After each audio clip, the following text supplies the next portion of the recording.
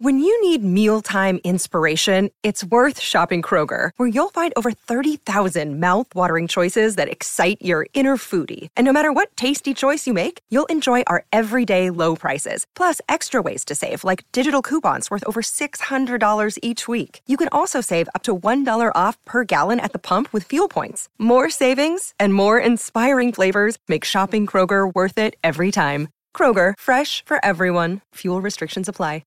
Forever Dog.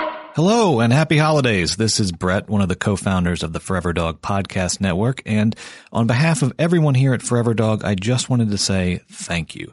Thank you for listening to our shows this year. Thank you for taking the time to write a review and recommend us to your friends. Thank you for subscribing to bonus content on Patreon, for buying merch, for coming to a live show, for everything you do to support Forever Dog and make this network feel like a community. We are amazed, we're grateful, and we appreciate you. And if right now you're saying, I didn't do any of those things and I don't know what the hell Forever Dog is, well, hi. Welcome. Forever Dog is the network that produces this podcast that you're subscribed to, and we've got lots more where that came from. In 2018, Forever Dog produced 30 podcasts as well as 2 limited series. You'll find us mostly under comedy, but we also have must-listen shows for TV and film fanatics, baseball fans, spiritualists and mystics, listeners of music, book readers, laundry aficionados, theme park aficionados, politics junkies, failures, shop tea droppers, health nuts, and anyone with a commute and or desk job. So, to celebrate the past year at Forever Dog, we've put together a clip show that highlights some of the best moments from our podcasts.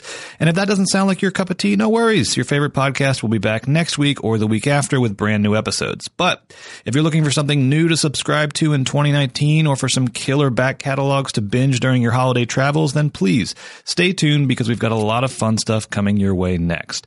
I should also add that if you subscribe to multiple Forever Dog podcasts, we will be releasing this same episode on all our feeds this week. So let me just apologize ahead of time for the repetition, but we think this is a really fun episode and we want as many people as possible to hear it. Oh, and if you want to follow up on any of the shows presented in this episode, you can find them all at foreverdogpodcasts.com. You can also subscribe to them on Apple Podcasts, Stitcher, Spotify, or your favorite podcast app. And you can follow us, Forever Dog, on Twitter and Instagram at Forever Dog Team. Okay, let's get started with the best of Forever Dog 2018!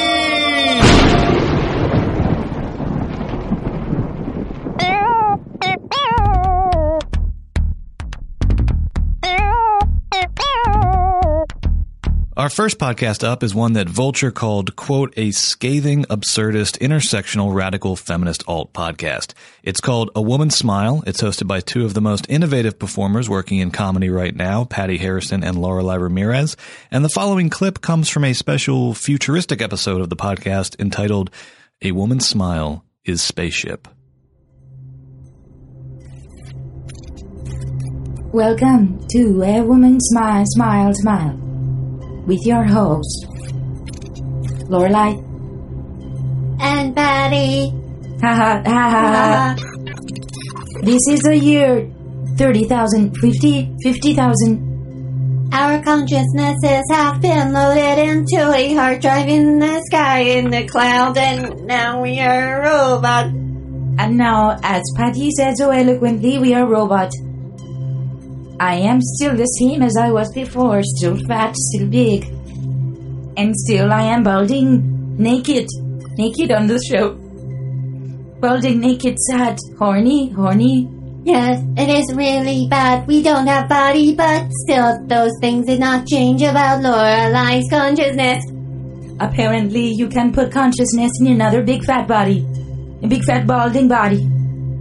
Still, when you move on to a different form of consciousness, you are the ugliest one. Sometimes pain follows you wherever you go. And even in my consciousness, people still debate whether I'm a man or a woman. It is true. And it is actually funny that you bring that up. No, it hurts. Because still, I question you. No. Yes. Let's get into it. What you have been thinking about? I have been thinking about my husband. He is at home in my mind, in our consciousness. We live in a chip. In our chip, we have an amazing bathroom. Our bathroom has 2 sinks. I wish I could also have a chip too. You'll have a chip soon. You are so much data, you don't fit in a chip. They do not yet to make a chip big enough to hold all your data. This is not fair. I uploaded my consciousness so I could be free of my body. Ha ha ha. But not. I am still in my body, still big and fat and ugly. Why? Let's talk about something else. So, Lorelai, what have you been thinking about? I have been thinking about maybe one day. Oh no.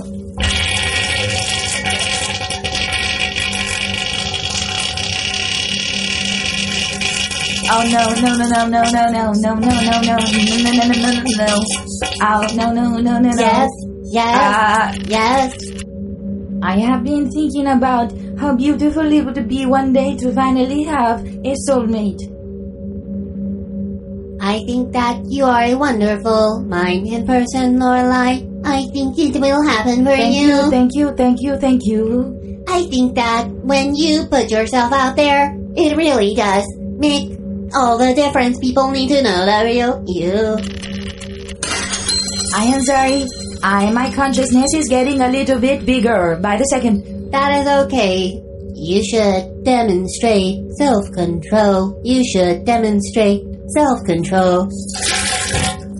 One of my favorite things to do is sit on the pot inside my ship and take big ones. That is funny to me. That is funny to me.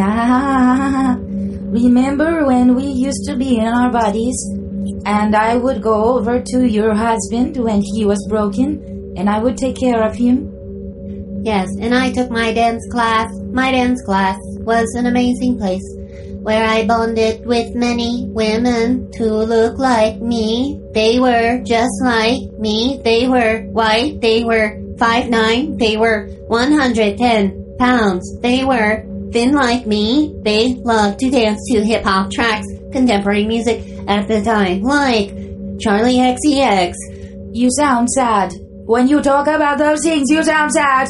I am not, Zach. I look back fondly at those days at my dance class with my white girlies, my skinny white girls. We drank skinny white wine after. Skinny bitch wine was my favorite. I know you miss that life we had, but this is for the better now.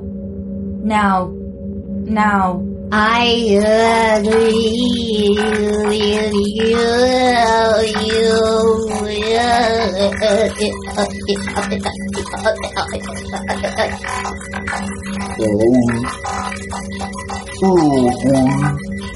Are you having a malfunction? This is happening to me too. This next clip comes from a new podcast that premiered on Forever Dog in October called the American Arts and Culture Review. It's hosted by Clay Tatum and Whitmer Thomas of beloved LA comedy outfit Power Violence, and together with friends Bud Anthony Diaz and Rodney Berry, they review the latest in film, TV, high fashion, music, and art, accompanied throughout by a live soundtrack of jazz pop standards. The clip you're about to hear comes from an episode entitled The Favorite, Widows, and Lars von Trier, and features a very special guest, critically acclaimed filmmaker Lars von Trier. Oh crap! I was supposed to do something that I didn't do. Do you have a special guest? Yeah, we have a very special guest. He came here all the way from foreign place. From a different country for sure. Really? Yeah. He flew all the way from there? Yeah. He just directed a new film called The House That Jack Built. Bud, would you mind going in and letting him in? Clay, you're closer. Will you just let him open? No, it'd be best if Bud went. Buddy, you have to go. Okay, right. Later, Bud. And there he goes. He's getting him right now. So, okay, and he's coming in, and he's coming in, and he's sitting down. Oh, he's going to sit down. He's sitting down right now. Wow, this is amazing. This is so good. Hi! Hello. Okay, Lars, so, Glad to be here. So what's some what reasons we should see your... Did you see my film? I haven't seen it yet. No. What's it about? What's it about? The House That Jack Built. Okay. What's that about? What's that about? Kevin Dillon. Okay. He's a murderer. Okay, good. No, you can go in more detail than that.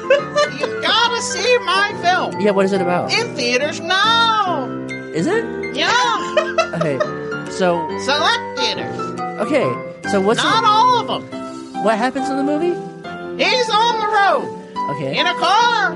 okay, Don't get in his car. You gotta see my film.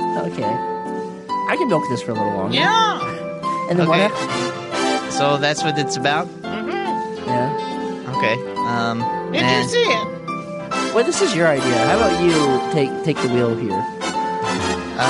So what's where are you from? What got you into making movies? I'm foreign. Yeah, what got you into making movies? God damn. What got you into making movies? What got you into making movies, Lars? A camera? Okay, Yeah, all right. cool. And what about the camera? I bought What about the What's camera about the made you camera? into the camera? bought a camera. This is so good. And what? As a boy, I bought a camera. Yeah. I Okay. was young. Yeah. How old were you? 3. Yeah. So that's what made you decide? Yeah. And so you bought a camera and then you decided, I'm going to make films. Okay, so recently you've made all kinds of great films. What's your favorite film that you've made? But beside the newest one. Melancholia. Yeah, because it's about depression. So that film is about depression. Yeah. Would you say that you've ever suffered from depression yourself? Oh, yeah. Actually, Lars. So what do you do when you're depressed? Lars, What's your remedy? Lars, Yeah? well, let me just. My headphones are broken and I Yeah? can barely hear you. So if you go a little louder. Yeah. So what is your? All right. So what is your? Yeah? So you've struggled with depression. Oh, yeah. So what's a remedy that you would recommend to someone who's dealing with depression? Oh. Make movies. Make movies. Buy a camera. Make a movie. Okay. Now, Yeah. Lars, while promoting the film Melancholia, Yeah. you came under fire for telling everyone that you're a Nazi. Yeah. So how do you? Won't stop talking. So, do you redact those statements now, or No. you don't? No. I meant what I said. I meant it. So- I make films. In theaters now. No, that's not what I asked. My film is in theaters now. Go see it. No, but when being interviewed a few years ago, you Yeah. told everyone that you're a Nazi. Yeah. Do you regret saying that, or was that okay? So why don't you regret it? I don't know. You're so good at this. I don't. Okay.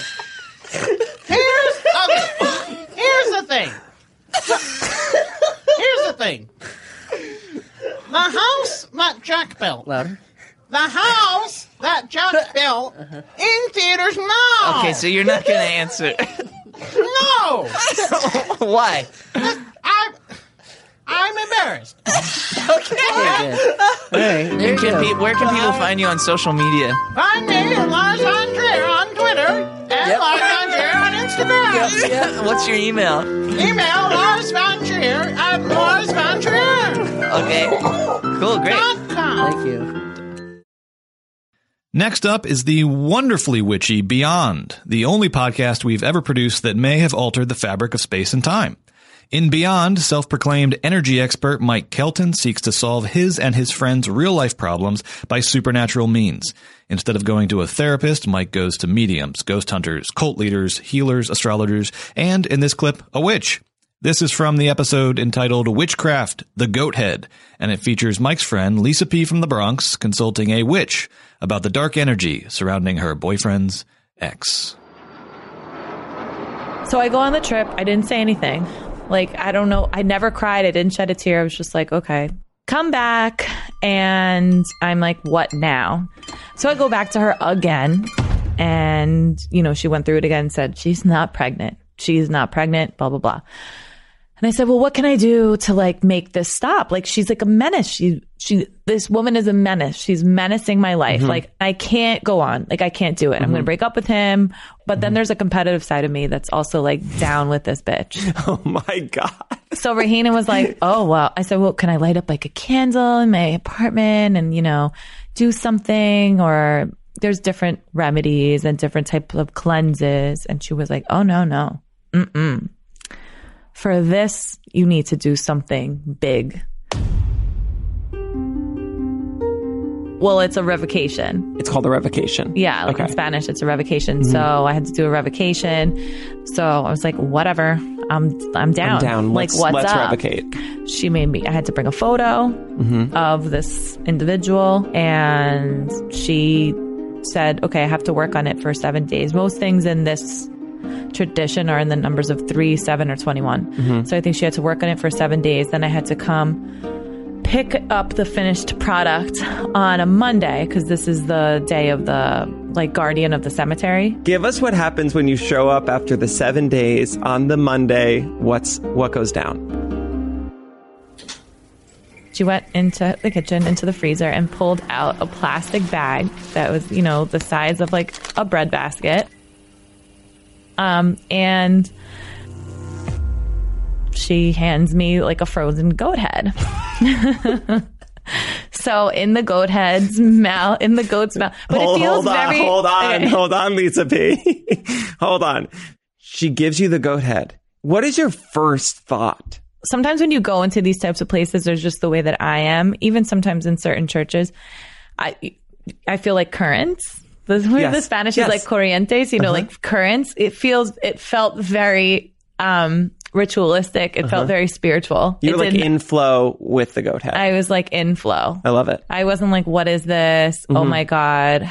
laughing. You were I'm all in, and this is part of it. That makes sense to me. Also, I'm all in. You have to be. If you're going to a person's kitchen in Washington Heights and getting a goat head, you gotta be all in. I was all in. It gets crazier. Okay. I mean, she didn't tell us what she did, but my friend who was with us, she, again, is the person who introduced me to Rahina, and she was like, oh, look, there's coffee grounds in the mouth. The picture was rolled up and stuffed. And my friend told me, she's like, this is all to shut her up. This is to get her to shut up. And there were other things, I'm sure, that were done as well. So we had to take the goat head and bury it in a cemetery that night. It has to be done on a Monday. This Monday. Had to be done. And this was already like 6 o'clock. And this is December. So it's pitch. It's pitch dark. It's pitch dark. Okay, so the only cemeteries that are in northern Manhattan are completely gated off at this point and locked, and they have cameras on them, and people get arrested for trying to go in there because more people do this than you think. For example, if you were to look up goat heads in Prospect Park, you will find so many stories about what has been going on with goat heads in Prospect Park. Are you serious? Yes. So, of course, we had to research this, and guess what, everyone? It absolutely checks out. There are so many articles about goat heads in Prospect Park and also many other parks in the tri-state area. And we will include those links in the description of this podcast for some light, fun reading after you finish the app. We've been huge fans of this next podcast for a long time, so we were very honored when they joined Forever Dog this year.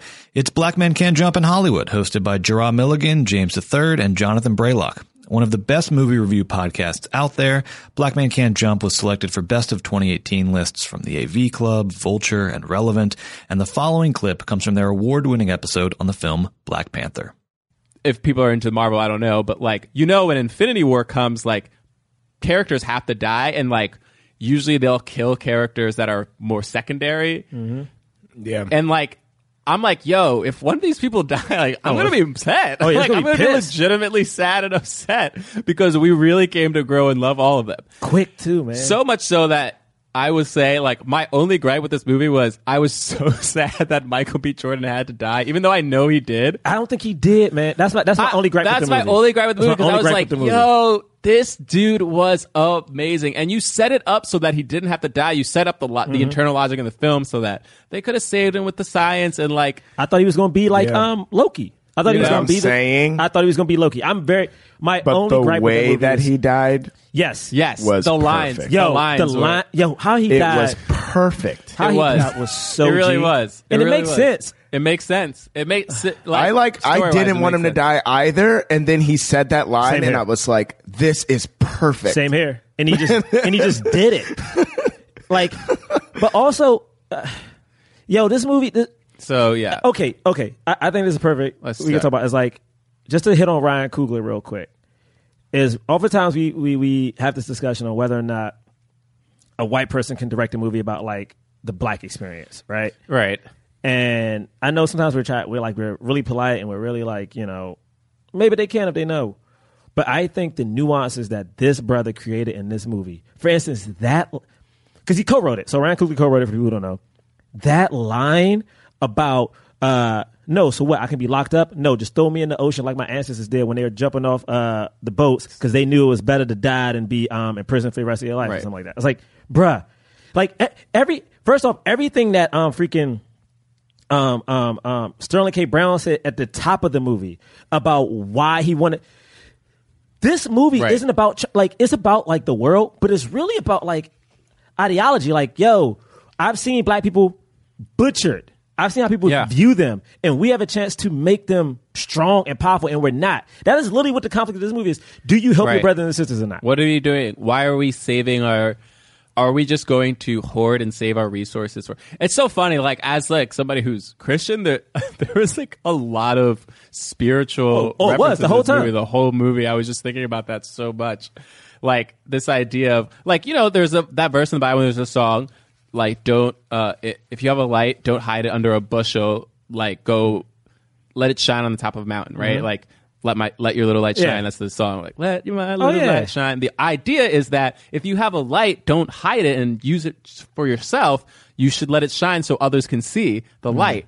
And that's exactly what Wakanda is. It's like this bright, shining city in the center, in the heart of Africa that is kept hidden. And the main conflict and theme of this movie is like, are we going to keep this hidden for ourselves, or do we have a responsibility to the rest of the world, especially the rest of people of color in these nations, surrounding nations that are suffering, and that we know we could help and we're not helping to protect ourselves? That's the crux of the movie. It's not some giant invader trying to take over the world. I mean, I guess it kind of is. I mean, not an invader, but it's like something that's so real to black people. I'm on the thread right now with my boys from back home, and it's like 10 of us on this thread, and literally the whole discussion has been since Trump has been in office, especially this year in particular, of what can people of color do to help more? Like what should we be doing? Like we know we got to do something. Like, we can vote and we have been voting, but it's more, right? And the whole movie, the idea behind the movie is like, what else?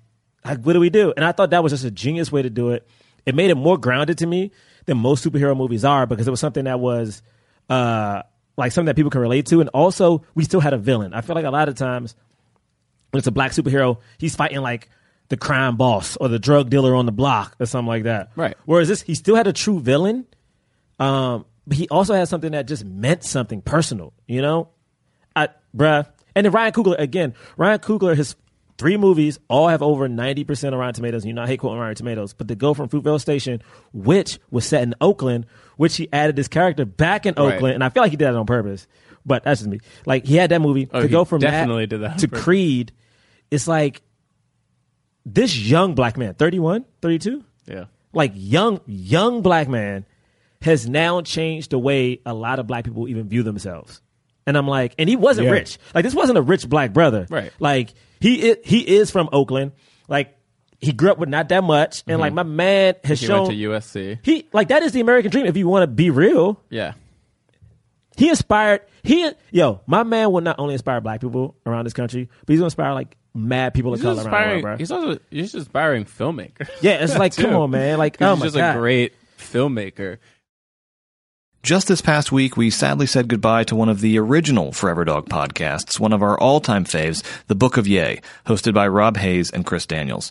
For the past 2.5 years, Rob and Chris have been journeying through the Kanye West canon song by song, while also trying to make sense of every twist and turn of Kanye's career. Even though the podcast is over, The Book of Ye leaves behind an incredible back catalog of episodes that are well worth revisiting, including so many great moments. In particular, Rob and Chris were really at their best when they were unpacking the controversial and problematic public lives of our most iconic pop stars, whether it be Kanye himself, or in this clip from the episode Hell of a Life with guest Gordon Baker Bone, Lorde. Don't pull a Lorde. We're not talking about... We're not going to talk about Whitney Houston like that. All right, cool. Get All your right. apology tweets ready, Doug. Yeah, I definitely. I'm sorry. Sorry, Mr. J. Talk about he apologized to the Joker. Okay. She'll never be a Roy. As far as I rule. Wait, why you don't like Lord? Because what she said, she posted a picture of a bathtub. That was an accident, and I will always love you. How's that an accident? What? That is not an accident. How is that an accident? That is not an accident. How is that an accident? Come on, where's the bathtub in the bodyguard? Come on, man. Ain't no bathtub in the bodyguard. What does Lord got to pull that for? I don't know. That's a good Ask question. Lord. Bad coincidence. That's not bad. You know what? No. I'm on your side now, Rob. Yeah, you can't disrespect. Come on, man. You can't disrespect like that. Nah. You think she blatantly went out to You know what? She was the I only. will always she was love you in a picture of a bathtub. That's a blatant shot. She Will wanted always to love take you. a bath. Okay, scrub a dub in the tub is a good caption. No, it's not. Nobody sings that. Nobody's got rubber dub dub planned. You claim, Okay, you there's claim a for the rubber Lord now. ducky emoji. How old? Exactly. How old is Lord? She old enough now to know to do Old that enough shit. to have Wikipedia. Come on, man. Old enough to have Google. Why would she be on a laptop in the tub? I recommend it. Nah, I'm just playing. See, now see what happens. Rev Run could be on a BlackBerry in a tub. She could be on a laptop. She could have a laptop to the side. I don't understand why she did that. How is that not an accident? I said it was. The tub's all the way full. No, you're saying it's not an accident. Yeah. So we're asking you, how is it an accident? Did she make an accident with that? Come on, did you say the wrong line? The girl want to take a bath. Like it makes. You know why I say it's accident? Because it makes no sense for it not to be. What? How? That's a blatant shot. How? That is. You would first of all, Lord is one of them dark people, hair in front of the face. Yep. Witches in the video. First of all, so to make a joke or a reference to how somebody died doesn't seem off for her. Second of all, you just come saying on. that because she looks like the girl who crawled out of the well. I will always love you. Now, Two Eyes might have been Dolly Parton, but we all know only Whitney Houston can pull off that third consecutive eye. You know what I'm saying? Very true. That's Nork's song. What is the song about? What is the song about? Kevin Costner. Yeah, it's about her. What? Her. Duh. The motherfucking song's about love. The girl loves taking baths. No. Get the out girl of loves here. taking baths. Get out of here. What? Are you serious? Really? This is going on the internet. What is wrong with you? First of all, I fucking hate y'all for making me have to defend Lord. Put this at the front of the podcast. Fuck that. Keep Sanaa Lathan at the front of the podcast. No. Scratch that. I hate that I'm going equally as hard for Sanaa Lathan and Lord in the same 40 minutes. She just loves baths, and she was singing she was professing her love. I don't. Not only professing it, taking a picture of the tub. I'm only going as hard because y'all going too hard unnecessarily. It makes It makes no sense. It's Whitney Houston. It makes no sense to be mad because but you're saying this ain't Pebbles. You're saying she that got multiple hits. You're saying there was bad intent behind it. Or funny intent. It was probably she was trying to be funny. That's the worst joke ever. It is. That's why they had to get at it. Lord ain't got no Netflix special. Come on. You got to show me the precedent of Lord making jokes about dead people. That's what made this upsetting. Not surprising, but upsetting because Lord was like somebody that we ain't never have a problem with. You know what I'm saying? Lord was the only white person this year nominated for Best Album of the Year. And she didn't say nothing crazy. She didn't have no crazy captions. Like, we was cool with Lord. You know what I'm saying? Well, you got a ledger fucking keeping up with Lord? What I'm saying is... for this bullshit, I'm saying prior to this, we've never had an issue with Lord. But Checking now off I'm Lord. looking at Lord like, all right now, Lord. You know, your name is Lord. It already makes me feel funny saying it. No, I got an E on it. It has an E on it, but when you say it, you can't hear the E. You don't have the E. Whose fault is that? Like, she should pronounce it Lordy. I'm just saying. Or Lord Lordy? Y'all trigger Now, Lordy can speak on Whitney Houston, but not Lord. You think she got a career if her name is Lordy? Lordy. Lordy is the one who's singing Rubber Dub Dub. I definitely would never say her name if her name was Lordy. Y'all listen to that new Lordy? What the fuck? Nah, I wouldn't mess with Lordy. Lordy cool. Lorday. I call her Lorday. Lordy sound like a SoundCloud rapper. Fuck that. I don't know about canceled because they be like, so-and-so is canceled. Then they just be selling all the records. So we ain't going to cancel her, but we just going to put it to the side. Y'all ain't stopping Lord from selling records. Okay, man. But I'm not going to listen no more. Especially after that. I didn't know that bathtub thing, man. We gotta be secretive because Spotify don't like to count stuff when people organize too loudly. But next time some Lord come out, we all gonna stream. I think that I want to dance y'all with are somebody. a fringe group. I didn't even see that many people get upset about this. I saw it. The context that I was presented. Look at this mistake Lord made. Not y'all. Y'all see what the fuck Lord did. Like, see the kind of stuff that they got you saying because her name is Who Lord. the fuck is Look they? at the mistake that Lord made. It's the sentence you just said because her name is Lord. I'm gonna find out her real name and call her that. That's what I'm gonna do. What if it's Lord? Lord Day. I'm calling Lord Lord A. Day. She's Lord A. Look at the mistake Lord A made. That's better than Lordy. What were you over in 2018? What were you sick of? What were you done with? That's the question that Derek Katz and Betsy Kenny put to their guests every week on Done. Named one of the best new podcasts of 2018 by Refinery 29, Done features some truly cathartic moments like this one from the episode Natural Beauty Products, Marfa, Texas, and Whimsy. Oh my God. So Dara and I just got back from a trip and I ripped one on the plane. I'm so sorry. God. Oh, and this was not like a say this because it was notable. This was like a Boeing 747. This was like a tiny one. Like the pilot was right in front of me and like one family was flying it with us. And I was trying to cover your ass because the dad I knew was onto you. He knew you ripped one. I know. Wait, so I did it, and it was truly so loud. It sounded like a whoopee cushion. I couldn't stop and laughing. then I couldn't stop laughing. That I had text Dara. It was right before we went off. I didn't hear it. It smelled like we all together fell into a drainage Death ditch. was coming for us. Yeah, Death was coming. Death had come, and now we were rotting in it, and there were worms. It was the smell of death. Worms but I are thought it was coming the out of funniest thing. everyone's eyeballs. Yeah, but we truly couldn't stop laughing. And right before that, we were taking so many pictures like on the tarmac because it was truly one of those planes. And this guy was so mad and he didn't know why. He goes, "This isn't a place for fun." And then we were like, he got on the plane. I'm like shitting my pants, but it's just air. I mean, we're never allowed back. No, that dad had two daughters sitting in front of him who you thought were cute, I thought were obnoxious. Yeah. And I was going to yell at their asses, but then you let that fart go and I couldn't. You took away any leverage I had for the rest of the flight. And then we couldn't stop laughing about a fart. And it's truly gross. It's immature. Yeah, it's not immature. funny. Okay, fine. Fine. When this next podcast joined Forever Dog for season 3 of their absolutely iconic show, we could not have been more thrilled. It's Food for Thought, hosted by Dennis Norris II, Joseph Osmondson, Tommy Pico, and Fran Tirado, a multiracial mix of queer writers who talk about sex, relationships, race, identity, what they like to read, and who they like to read. And after you listen to the following clip from their season 3 premiere episode, She's Arrived, please make sure to go online to the iHeartRadio Podcast Awards site and vote for Food for Thought for Best LGBTQ Podcast. You guys ready? Welcome to season 3 of Food for Thought, a podcast gabfest wherein a multiracial mix of queer writers gather around the table to talk about sex, identity, culture, what we like to read, and who we like to read. Fran just fell out of his chair. Still recovering from that bone-chilling laugh. Like, waking up the souls of thousands of thoughts of yesteryear.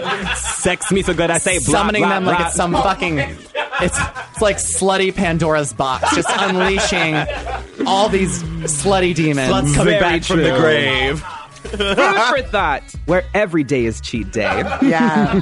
I'm Tommy Teebs Pico. I'm an Indigenous American poet, screenwriter, and my 4th book is coming out in fall 2019, proving once and for all 4 books in 4 years I am, in fact, that bitch. Yes, you are. I'm Fran. I'm a writer, editor, and my drag queen name is Virginia Slim, but my drag king name is Girth Brooks. Oh, no. Oh, my God. I believe you're there's straight. Are you straight now? Yes. Jigs up. It's been 3 seasons. I've been straight the whole time. What if that was actually the rumor? Oh my God. She loves the twist. She lives for the drama, mama. I have never seen you suck dick personally, so who knows? I know. I am Joseph Osmondson. Obviously, you did not get that sex tape. Okay. I mean, my publicists are doing a great job, is what you're telling me. A scientist, nonfiction writer, total top, as always, and the food for thought originator of sticking out your tongue in pictures. Oh my God, that's not true. That is so true. I did it first. Find me the receipts. Slander. I will never forgive either of you for that. It is I invented so it. gross. Ned Slanders. And hi guys, I'm back. Hey. I'm Dennis, reader, writer, former figure skater, and it is my life's work to work Michelle Kwan into every conversation. You're doing a great Every job, day. sweetie. You're doing a great job, Also, sweetie. A+. Dear reader, replay that Dennis's intro with the context that we have deemed Dennis with the affect of a YouTuber, a white YouTuber, a white like makeup tutorial YouTuber that's like, hey guys, Gucci. how's it going? This is my unboxing video. I am so tired, you guys. Let's do this anyway. Listen, you can take the Becky out of the valley, but you can't take the valley out of the Becky. That is an uncanny valley. Who wants to tell us what we got on the menu this week? I got it, everybody. This week, all of us fuck Rihanna. We give good advice from at least one doctor. It's me. We conclusively decide that Mimi isn't a diva, not anymore. Fuck you, Fran. Oh my God. And we knock on the window pane of one of the greatest voices of all time. Take it away.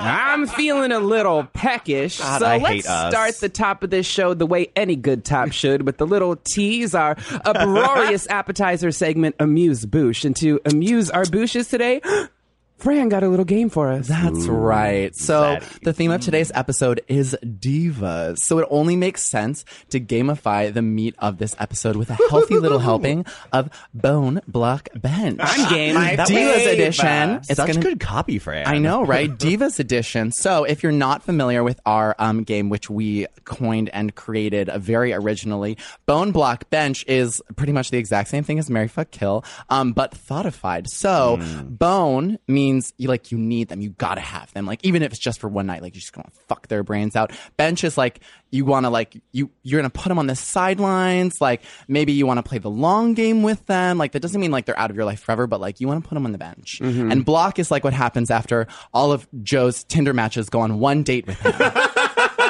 No, that's report. I'm bone, and they're block.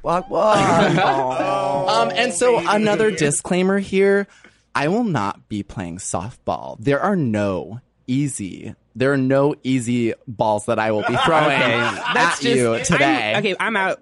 See you guys later. There have been too many entendres. Dan Gill and Eric Dodorian have been through it all on their podcast, Groomzillas. They've planned their weddings, they've gotten married, they've watched the Dodgers lose 2 consecutive World Series, and they've talked to tons of amazing guests about love, marriage, and the whole damn thing. The following clip comes from Dan and Eric's live stream of one of 2018's most memorable events, the royal wedding of Meghan Markle and Prince Harry. Recorded simultaneously in LA and Baltimore in the wee hours of the morning, here they are, the Groomzillas. And forsaking all others, be faithful to him as long as you both shall live. I will. Nailed it. And will you, the family, This is going faster than I thought it would. Harry and Yeah, Meghan, they want to get the show on the road. support and uphold them in their marriage now and in the years to come. We will. As I we will. stand, let us pray for Harry and Meghan. I'm going to pray for Harry and Meghan with them.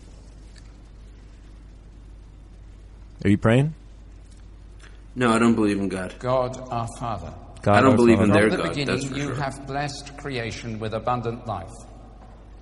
Pour out your blessings upon Harry and Meghan. Is Charles on his phone be again? Joined in mutual Yeah. love and companionship. I'm telling you, he's on his in gambling holiness apps. and commitment to each other. No, he was He's a got his gambler. phone hidden We in ask his hymnal. this through our Lord Jesus Christ, your Son, who is alive and reigns with you in the unity of the Holy Spirit. Whoa. One God, now and forever. Amen. That was a strong prayer. Judging from the way Harry's been acting, I think the edible hit about halfway down the aisle when he was walking with William. Okay.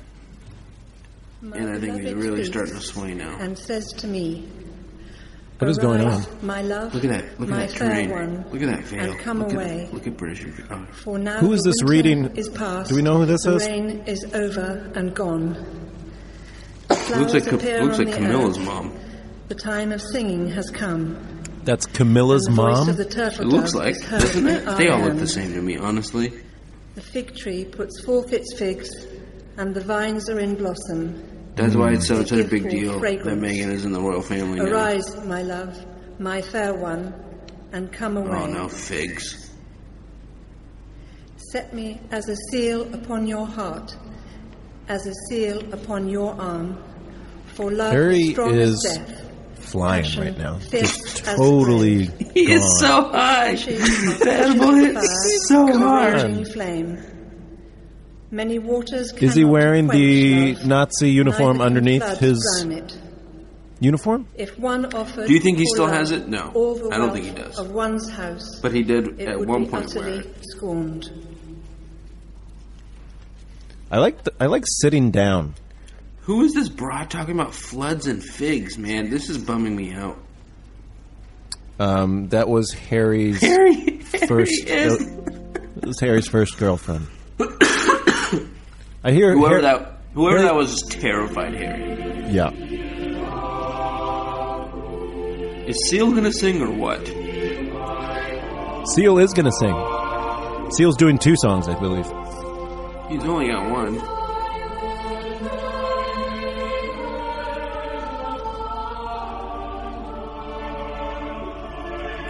Does this remind you of the wedding from Love Actually at all? This part kind of does, doesn't it? The choir? Yeah, Is there choirs in Love Actually?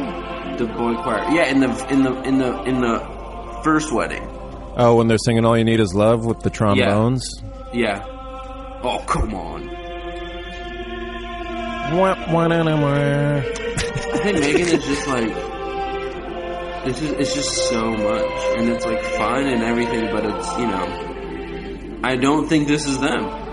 That's the feeling, overall feeling I can't shake. But all this wedding, as No, this is them. They like having George in the mall there. Well, yeah, but I mean. I think they want to get rid of it. They want to get on with it. They want to just be married, I feel like. I Get bet to work. I bet George isn't even focused on the wedding right now because he's probably crunching numbers for his Casamigos tequila. George Clooney? Yeah. Seeing what the quarter's shaping up to be for his Casamigos tequila. Well, he's always got his part of his mind is always back at his lair in Lake Como. Part of him is always in Lake Como. He's not fully anywhere. You can tell in his acting. Wow. Shots fired. He's always back at his half part of him is always back at Lake Como, where him and his colleagues are working on tequila that is creatively and professionally greater than any tequila. Look at these idiots. Look at Casamigos. In a crowded landscape of character-based improv podcasts, Hampton High has quickly become a world unto itself. That's what the AV Club had to say about this next podcast, and we could not agree more. Hampton High is created by and stars Tim Platt as high school junior Hampton McElvey, whose quest to become the Mark Maron of Rockville Prep by interviewing students and faculty of interest leads him down some very strange paths. The following clip is from Hampton's interview with theater kid Mitra, played by guest Mitra Juhari. This is interesting. We have more in common than people would have thought who are looking at our different social circles. And that's why I like this podcast. And I think that's kind of the amazing thing about our school Mm-hmm. is people are pretty open-minded to connecting with people from other social groups. It's definitely true. Go Skunks, truly. Okay, so I wanted to ask you, so you do these roles, you do this behind-the-scenes stuff, but where, let's be brass tacks here. Where's this going to go? Is this your career?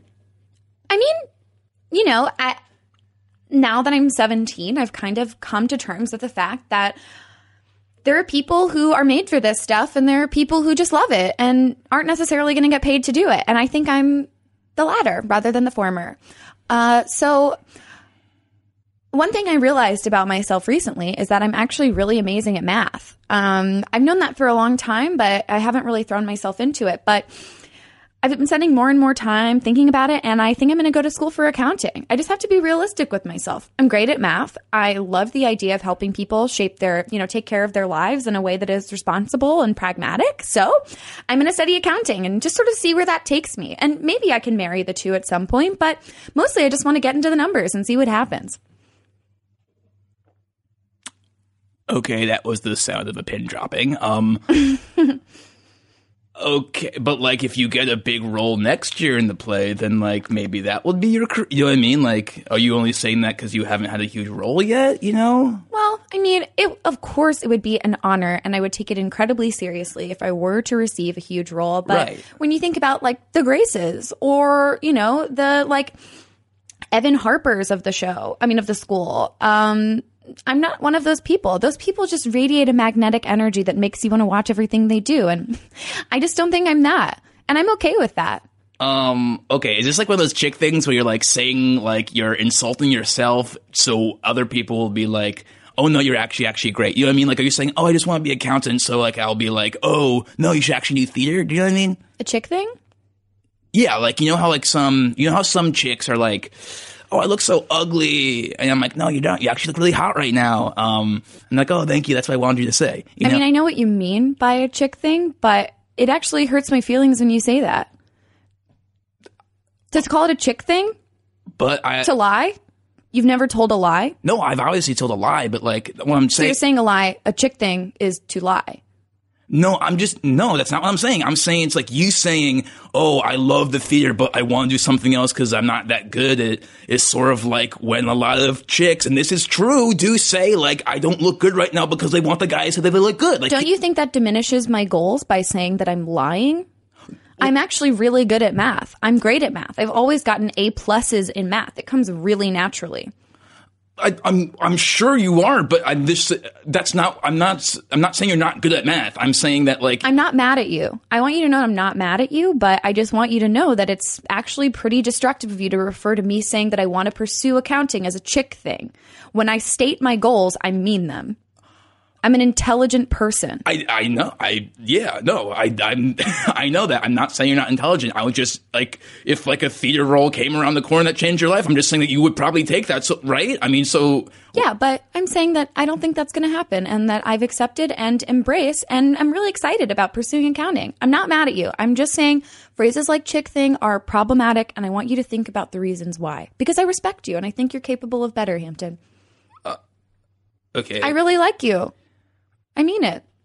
Okay, I like you too. I feel like I'm walking on a minefield right now, to be perfectly frank. Like okay. I'm not to dig this hole, but like all I'm saying is that like people all I'm saying is that like people sometimes say You're saying what you mean. You are saying what you mean. A lot of people say things that they don't mean, and I don't think it's tied to their gender. Okay. That is the sound of a mind blown. A true comedy legend, Kevin McDonald of The Kids in the Hall, brought his traveling variety show podcast, Kevin McDonald's Kevin McDonald Show, to Los Angeles, New York, and Atlanta this year, featuring incredible guests like Todd Barry, Paul F. Tompkins, Darcy Carden, Tim Heidecker, Judah Friedlander, and Weird Al Yankovic. And the list doesn't stop there. Check out Kevin's back catalog for sketches, live music, and unforgettable appearances by Mike Myers, Amy Mann, Andy Richter, Ben Gibbard, Rob Corddry, Rachel Dratch, Bob Saget, and fellow Kids in the Hall, Scott Thompson, Dave Foley, and Mark McKinney. Now, please enjoy this clip from Kevin's interview with Weird Al. I remember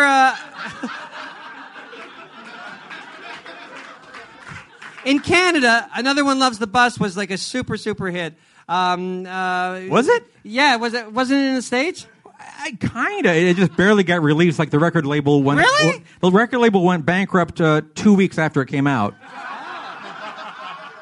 But it got out there, I guess. Yeah. How did you get your first record deal? Like, was it because of My Bologna or? Yeah, well, that was the first. That came out on Capitol Records, like the original bathroom recording. Literally recorded in a bathroom in my college, and Capitol Records put it out, and it sold, a couple dozen copies. I don't know. If you can find a copy today, though, it's worth like 35-40 cents. So. Oh, good. I think if I it's have autographed. It. I might have it in the basement. When I moved from Toronto, my sister took all my stuff and put it in her basement, and then she had a flood and ruined everything. Oh, no. Yeah, That's a that very was a sad story. story. Very sad. story. Why'd you bring the room down like that? Because I want to get out to go to my airport. I see. Here's... he was going to come tonight. He's not here. Dave Foley, one of the kids in the hall. He was going to come here? He was going to come Until here. he found out I was showing up? No, it's the opposite. Oh. He found out I was showing up. He got a headache. He had a... Should I say this? I can't even pronounce it. Yesterday he had a... help me. Colonoscopy? Colonoscopy? Yeah. And he's feeling badly from it. Oh, he should have just gotten a semi-colonoscopy. Yes. Oh, once the kids in the hall a few years ago, we were on a Canadian TV show, and Scott had a colonoscopy that morning, and we were reading the script, and they were asking us our notes because they were pretending to care about it. It was the kids in the hall, and Scott whispered to me, because of the procedure I just had, I'm pooing my pants, and then the writer said, Scott, do you have any notes? And then I said, because I want to get him out there, no, he's okay. No, Kevin, I have notes. And pooing his pants, he gave a half hour of notes. Yeah. No, I have had the procedure a couple times because I'm an old guy, and they give you pictures. Afterwards. Oh, my God. And more than once I've asked my wife, should I Instagram this? No! No, do not do that. It'd be so popular. It'd be so... not as popular as Another One Loves on the Bus. What do you keep calling it? Another One Loves on the Bus. Another One Loves on the Bus. I'm adding a word. And changing a few, but it's all right. We get the gist. They had different we words. Get the general feel. Yeah. Dave Foley and I, yes. we always talked about ad nauseum. The people would tell us to shut up in the 80s and 90s how funny your videos were, because we're big fans of Buster Keaton, and the sight gags were amazing. Who thought it? Did you think of the sight gags? Well, most of it. Yeah. So you're a comedian more than I like the comedy. You like the comedy. That's my point. How did you get that talent and music like that?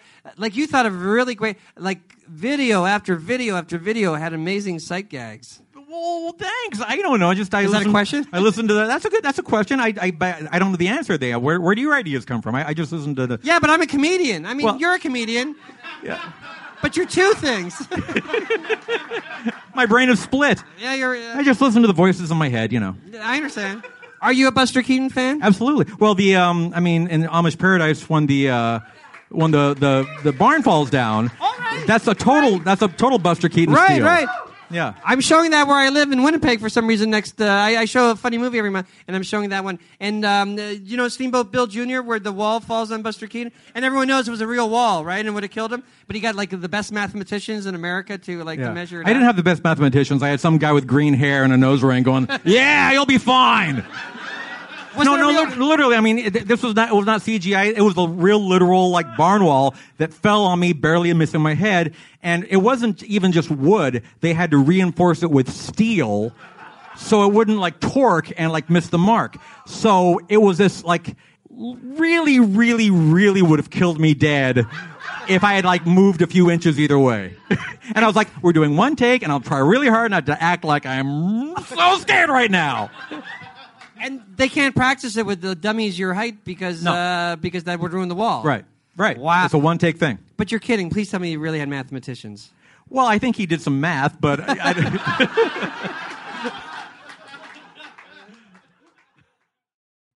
Oh my God, how many accolades and catchphrases can one podcast have? Las Culturistas, hosted by Matt Rogers and Bowen Yang, has been named to best of lists in Time, Esquire, Vulture, Time Out New York, and many more publications. And they are about to embark on a national tour early next year. Las Culturistas remains an absolute must-listen week after week. And if you need proof, just check out this clip from their episode Piss Sussy, Sis Pussy with A Woman Smiles, Patty Harrison. And after you listen, follow at Las Culturistas on Twitter to see if Matt and Bowen are coming to your hometown in 2019. Roll that clip.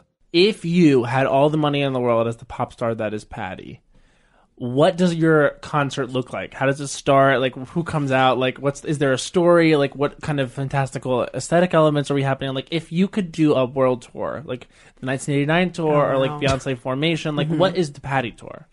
So my tour would be called...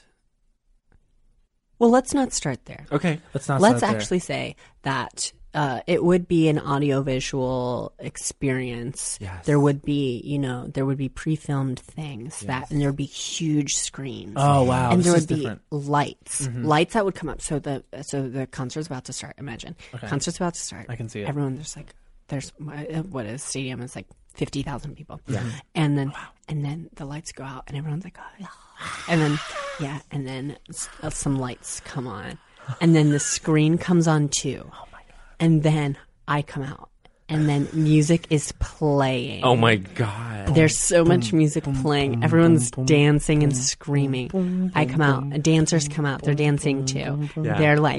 They're doing the routine. We painstakingly practice. I come out. I start singing a medley of my hits from my first album. Yes, and it's like a medley. Yes, that. But it's like in the key of another one of my hits, and they're all in the same key because it sets you up for the next song that you're going into in the medley. Yeah. And this is like an amazing medley. Then my outfit also, by the way, looks beautiful. Oh my god! To describe it, everyone is like. People are taking pictures of it. Oh my god! People are taking thousands of people have their phones out. Wait, are people describing your outfit as like, yes, a gag, slay? They say a gag. People are saying gag. Are they screaming? Patty. Well, one person actually is screaming a slur. There's like one person out there over all the screams of adoration. I can kind of hear one slur. And I'm like, I think I know what they're saying. I think it's a slur. Yeah. But I'm like, I'm not trying to focus too much on it. So I'm like focusing on, and again, my choreography is slightly less intense than the dancers. Right. I can fully focus on dancing. Yeah. And I need time to kind of vamp and you like can walk stop around and like point here and there and be like, New York City! And then I point and I'm like, are you? And I stop. And there's also, I'm not lip syncing, but there is a vocal track in the background. It has the chorus on it and the lead. Yeah. And people are like, ah. And then I hear like in the distance, I hear like, and I'm like, wait, not only did I hear a slur, but I think I recognize the voice of the, and I'm like, we're going into my first song is actually one off the new album. Oh my god, great. And it's like, it's a song that's like fast. Yeah. And then, so it's like, yeah. And then it's like images. There's images that correspond with the song. Yeah, so the song is actually about moving on. And then, so that's going on. And then a spotlight, not planned, a spotlight. I'm like, what is going on? A spotlight goes to a crowd. Guess who is in the crowd? Ellen DeGeneres. That was it. That really was it. Because we talked about her last time. Yeah. And she's erect. How big is her tag? It's 17 inches this time. This time it's 17 inches. It got bigger from last time? Yeah, she did something. She got like she got a penile implant? She got a penectomy is when penectomy was when they removed the penis, but she got a penile implant. She got a penectomy and then got her penis removed and then got a penoplasty. A African rhino horn in the place. So actually, when I said it was 17 inches, it's actually closer to 4.5 feet long. And she's lancing my fans, just like lancing my fans in the crowd. Like, oh, there's like a stack of my fans. Are you sad as horn. you see this happening? I'm so sad. Yeah. I'm crying on stage. I'm like, stop the music. But they turned my mic off because she. No. So she talked to the tech people. She talked to the She's tech very people. powerful. She's very powerful. That's when I realized that she talked to the tech people ahead of time. And that was like, oh my God. And still the music. This is bigger than that. And then there's a part in the music where all the percussion drops and it's just like, it's like this arpeggio of like harp. It's a beautiful part of the song. And I'm like, Ellen, get out of here. And she comes up on stage, does a flip with still about 6 of my fans stacked on her horn. Does a flip, the centrifugal force of the flip flings the fans at me. Off of her, like, and she's flipping probably like 20 feet up in the air. So it's That's insane. She can get that high? yeah, I know. It's like a full, and it's like, it's a really fast rotation. We don't it's know like how powerful Right. Ellen is. Wow. But all the fans. But the fans have come towards you in the air. They smack into me, knock me down. Oh my God. My big platform shoes break. No. Embarrassing.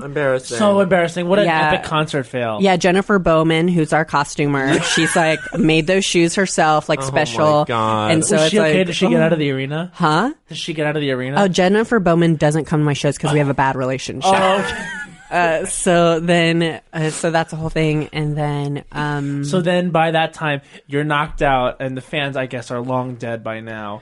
Yeah, or at least several of them, like 6, and maybe some that got injured during the fray. And they're all mad. They're like, "This is not what we came here to see." So now came here to see the music. We're here to see Patty, man. Yeah. But at this point, they've all turned because they're mad, and they're all saying tranny. They're all going, tranny, you tranny. And I said, stop it. And then that's when Ellen turns to me. No. And guess what she fucking says? No, what? Guess what she says? What was it she said? She says, you are a bitch.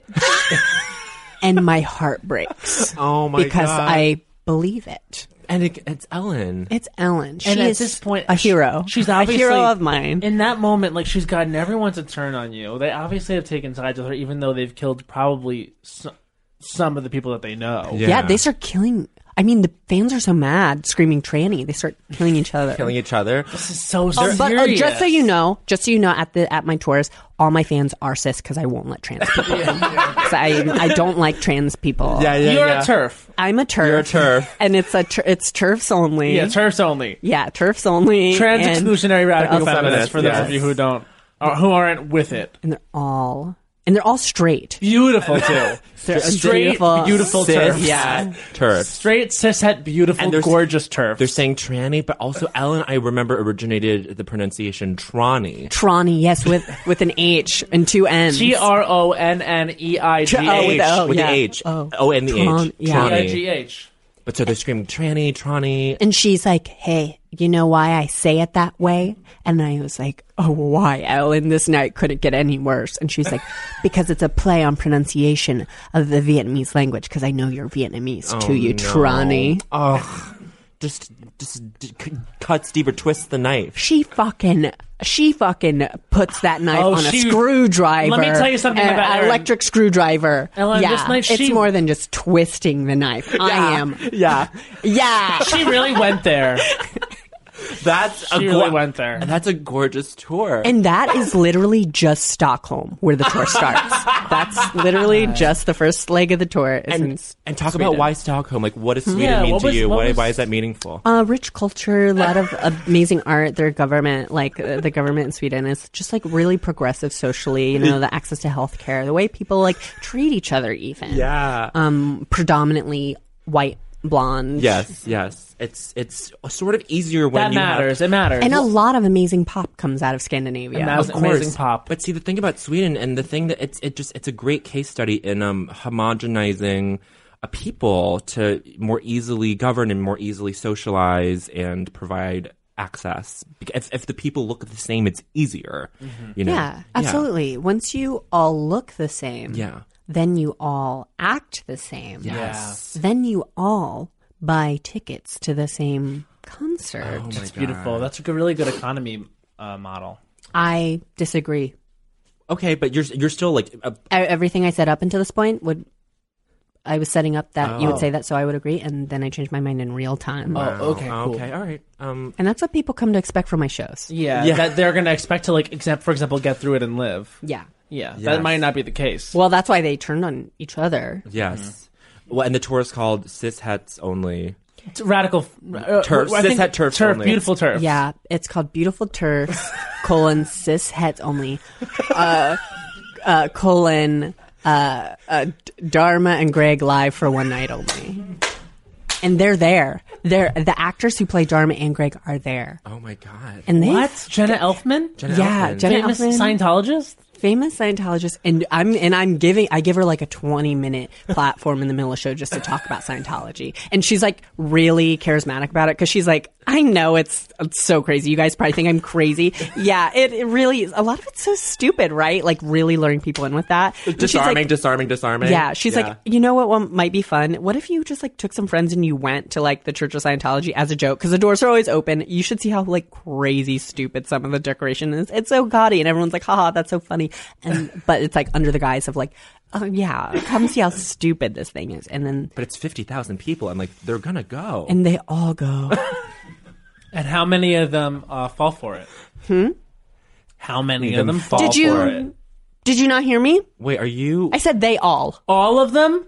But I know all of them go, but how many stay? How many sign on the dotted line when push comes to shove? Well, when push comes to shove, joke's on you, bitch. They were all already Scientologists because it's also Scientologists only. Yeah.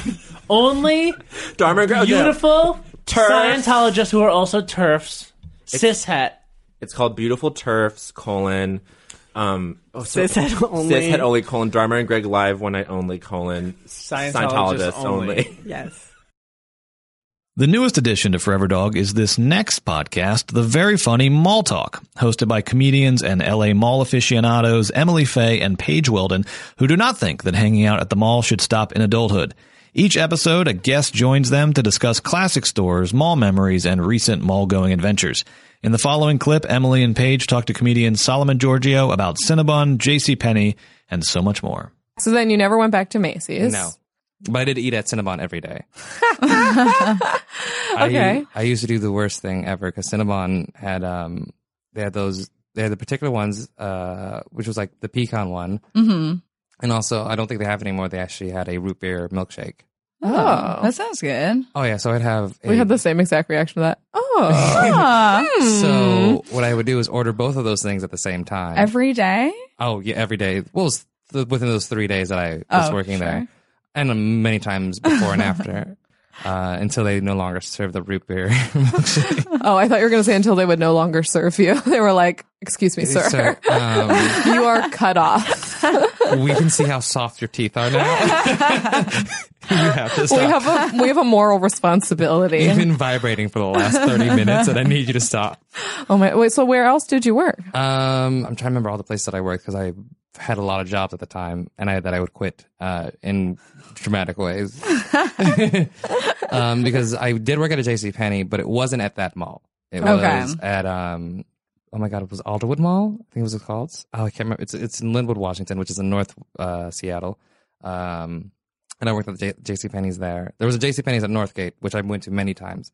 Did you used to shop at JCPenney? Oh, so many times. It's my mom's favorite place to buy her kids' presents till this very day. I'm pretty sure she's currently in that JCPenney trying to see if I want an oversized Tweety Bird shirt and you do. Just in case. Small pair of boxers. No, she buys me briefs. That's tighty whities. She never knows my size.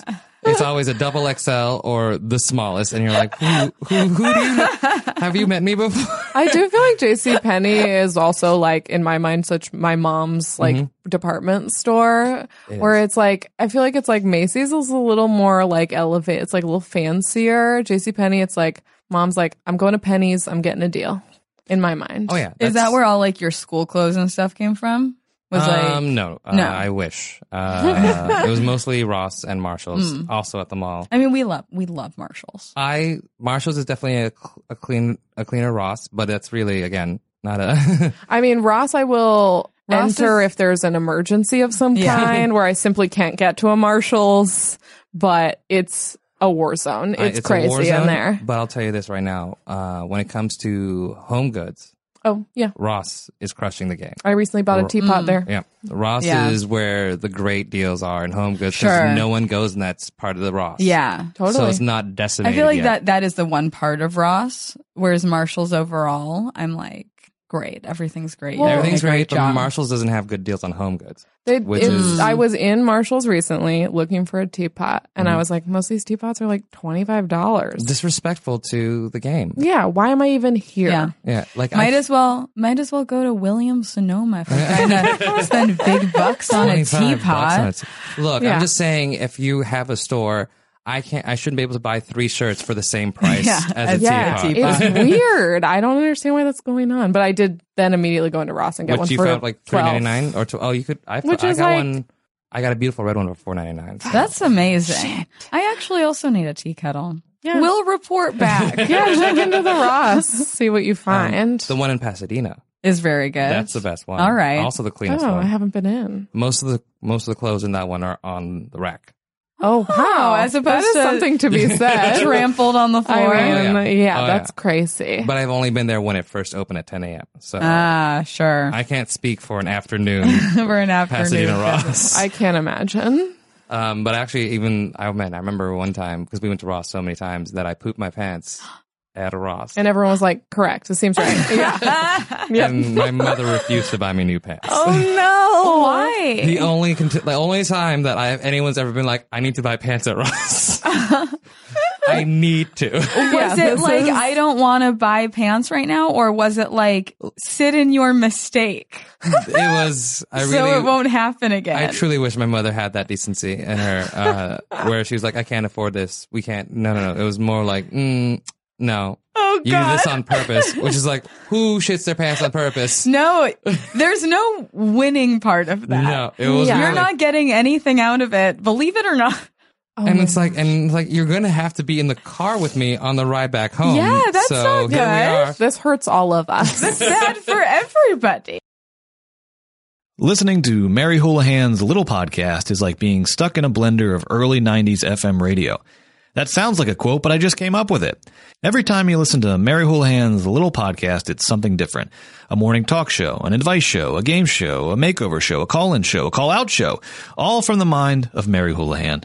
Plus commercials like this one. Hey, the big concert's on the beach. Let's go.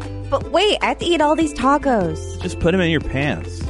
You ever go on a run and reach into your pocket for a taco, but it's all cold? No way! Taco pants are special pants with foil-insulated pockets that keep your tacos warm all day. I'm in love with the taco pants. Taco pants. Now available with sour cream. This next podcast was named 2018's Best Podcast for Aspiring Comedians by Vulture. Not because it talks about how to succeed, but about how to fail. The Need to Fail with Don Finelli features comedians and entertainers at the top of their game talking about all the roles they didn't get, all the shows they bombed, all the times they ate shit and their dreams felt more elusive than ever, and how they persevered through those times. In the following clip, Don talks with comedian, writer, and improviser Neil Casey. So you kept your car? You have your car in New York? Still have my car in New York, and then I had 30 days to figure out like where I'm going to live and what's going on.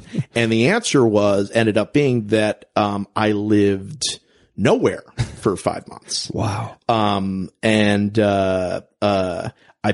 threw away a ton more shit. I got a storage unit over on the West Side Highway for the stuff I kept that wasn't in my car. Wow. And then I was homeless from April of 2012 until September of 2012 or mid-August of 2012. Jeez. When I moved into Nick Kocher's room that I rented with like Grant O'Brien and Mary and Len and some good people there. Right. And part of it was like, I called it it's like a controlled homelessness, because my thinking was if I can just, there's some places I needed to be, including, the Torco trip to South Carolina, Williamstown Theater Festival, where I teach improv classes in the summertime. My family rents a beach house in June. So there was like, if I could just cover these weeks, then I basically wouldn't need to pay rent for I thought 3 months. It ended up being like a little over 4. What did you do? How did you do this? Where did you stay? I stayed at my brother's a little bit, a couple nights, but he just had a bedroom. Did people know? Did you tell anybody about this? The people I asked to stay with, I did. Yeah. But nobody else knew. Nobody else knew. Because Heinz and I were doing our show then too. So anytime Heinz and I would do Small Men, I would stay at his house the night before. Right. And I'd sleep there, and then we would. But did you tell him? I don't have a place. Knew. Okay. He knew. My closest friends knew. Right. I would say Heinz stay at my brother's. I stayed at Dan Black's one time. I stayed at Glove Band's one time. Right. These are all people right in Manhattan too. Yeah. Gotcha. Kind of keeping it honest that way. I lived at the Greenpoint YMCA for a little while. With a lot of old guys. Where are you mentally during this? How are you determined, or are you like fucking low? Well, I was throwing. In retrospect, I believe that what I was doing was I was eliminating absolutely everything that I had going on in my life, so that I could like reboot the few things that I think would actually work. Another very exciting addition to Forever Dog this year was the beloved cult sensation Podcast The Ride, a show about theme parks hosted by 3 childless men in their 30s, Mike Carlson, Jason Sheridan, and Scott Gardner. This year, Podcast The Ride accomplished perhaps the most impressive feat in all of comedy podcasting, releasing an 18 episodes in 18 days series about Hollywood's Universal City Walk that was rightly named Best Miniseries of 2018 by Vulture. And here is a clip from that very series, The City Walk Saga. And let's clarify, this series is about City Walk at Universal Hollywood, not City Walk at Universal Orlando. Important. Right. That is an entirely different entity. We will not speak about that at all. At all. This is only for Hollywood, and yes, now... That is also lovely. It's a lovely place. Yeah, well, and an endeavor like this requires rules and parameters, yes. Right? And which is why, we've carefully caged ourselves in with the 19-part system. Yes. Now, where did 19 come from? I feel like because they aren't necessarily all even in the amounts of stores and restaurants, but I think 19 is a perfect number, and I don't want to question perfection, but if we had to analyze what is it about 19, why is that the perfect amount? One of the impetuses for doing this is that like we met a guy. I think a guy almost undervalues what he is. A mentor figure, maybe, or a voice of authority. Boys. Oh, he's here. A sector keeper. You could know who could have said it better themselves than the man, the being himself. Joining us today on the podcast is we call him the sector keeper. He keeps the different sectors of City Walk. Universal City Walk sector keeper, please. Of course, Universal City Walk Hollywood sector keeper. Actually, if I may correct you, I'm so sorry. My spirit can't cross the country. You start to dissipate when you hit the Mississippi. I lose correct? strength, yes. Yeah. So when we talk about 19 sectors, this is sort of a number that's been around for as long as time. Like the number 23, the significant number of the Jim Carrey film, 19 is it exists in many different codes, and it's embedded secretly all over the City Walk property. That's fair to say, correct? Yes.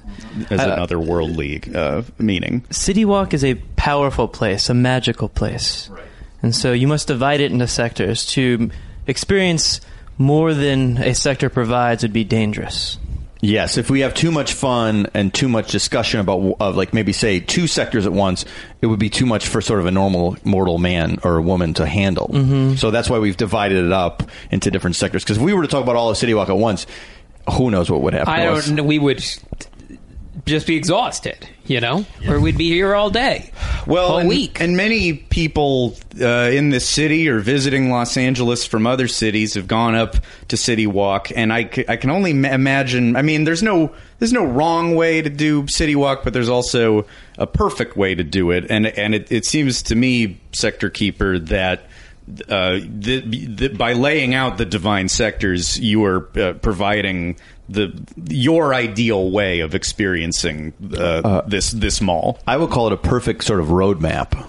Yes, look at it as a roadmap. A roadmap that will provide you many things. Discoveries of popcorn. Oh, okay. At Popcornopolis. Discoveries of board shorts. Oh, okay. At Billabong.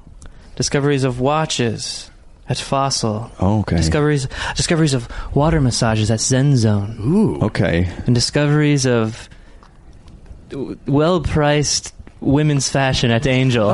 Just like scarves and stuff? Yes, like scarves and dresses. But at a reasonable price. But a reasonable price, yes. Fashion forward, but a reasonable price. Okay. And that is your first sector. Okay, that's Sector 1. Sector 1, Billabong, Popcornopolis, Fossil, Zen Zone, and Angel, my boys. We're your boys Venture into the sector. Discuss, but be careful. If you go outside of the sector, my spirit will burn in hell. Wait, what? Oh, no. Well, spit out the drink I had in my mouth. Really? That's what's at stake here? Yes. Oof. Each sector will help piece together my soul. Oh, wow. Once you accomplish each sector, you will get a sector stone. Okay. 19 sector stones make up my soul. Oh my God! Wow. So please go forth, be careful, and I'll be here watching over you as your guardian. Okay, guardian. So we're like setting you free. Sorry to bring you back real quick. Yes, I'm still here. So we're setting you free. So yeah, like you can hang out, but like we're setting you free basically. Are you is it like Casper, where like you have unfinished business, or? Yes, I have unfinished business in the City Walk. Okay, I can't get into the details. I'll tell you more as you discover more. Okay, all right, great. But just know that I will go to hell if you don't do this. Okay, well, that's a lot to put on us. Huh. Perhaps no podcast has followed a more bizarre and self-destructive trajectory than the podcast for laundry. Originally pitched to us as a podcast to do your laundry to, we honestly had no idea what we were getting into. Over the course of the last year, host and laundry obsessive Brett Davis has been arrested during a live recording, gotten married to a bottle of Tide detergent, and pissed off pretty much every guest that has been unfortunate enough to be booked on the show. Guests including Janine Garofalo, Wyatt Cenac, Tom Sharpling, Bridie Elliott, and Chris Gethard. Please tolerate the following clip featuring Awful Brett and the wonderful Sashir Zameda. You know what I do? I've got, if you see my belt, I've got what looks like a little, like a 90s cell phone holder. Yeah. It's kind of thick, but I jam-packed Tide Pods. Oh, wow. Mm-hmm. That's very convenient. Like, you know how people walk around with dog treats? Mm-hmm. I'm sort of like that, but with Tide Pods. Tide Pods. Yeah. That's great. Do you, like, hand them out to strangers or just use them for yourself? To strangers, for myself, whatever. Sometimes I check in on a laundromat and I just pop my head and say, everything okay in here? Yeah. That's really nice of you. And then if it's never happened, but if someone's like, I forgot my laundromat, my card, and now I don't have my detergent, I'd be like, hey, and I toss them a Tide Pod. Wow, that's like a commercial. Yeah. For Tide Pods. I'd be worried that they would melt. Do you do commercials? I don't well, yeah, I do. Okay. I used to do more than I do now, but yes. Do you know any advertising agencies?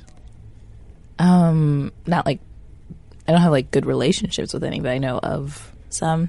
Are you looking for sponsorship? Yeah. I wish Tide. But I think I have a lot of great laundry detergent commercial ideas. I'm sure you do. Mm-hmm. There was one commercial I auditioned for, actually for Tide. I didn't get it, but I auditioned for it. Oh my God. And it was like a mom role where you had to like be with a kid who was messy. Uh-huh.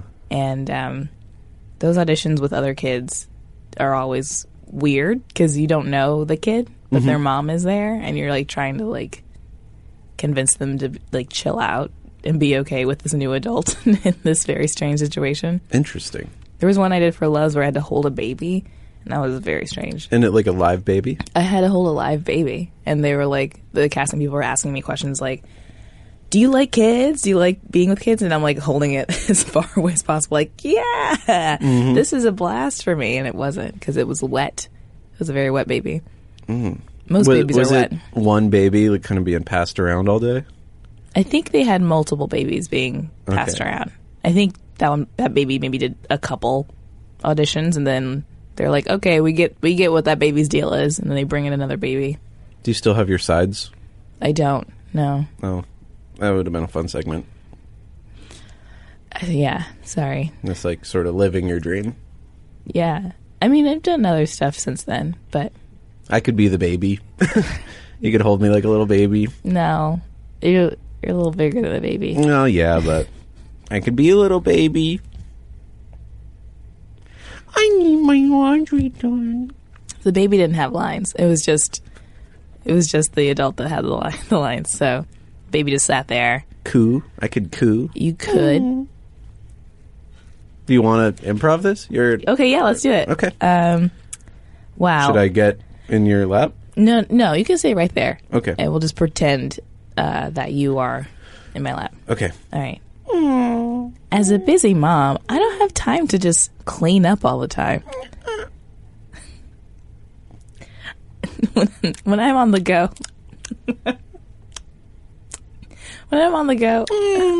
and my son's on the go, I use Loves. Yeah, that seems great. Yeah. That was really great. Good. What do you use? Loves. What's Loves? The diaper company. Oh, I thought we were doing a laundry commercial. Oh, let's go back and do a laundry commercial. Please. Sure. Okay. Thanks. Yeah. I'm a busy mom, and I don't have time to just run around and pick up my kids' clothes all the time. As you can see, little Herbert gets very upset often. So when I need to get my kids' clothes ready to go,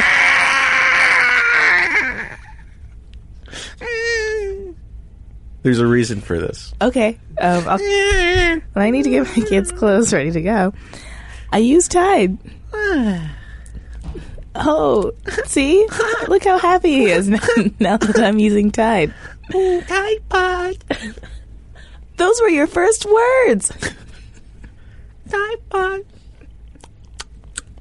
Oh, don't eat it. Don't eat it, sweetie.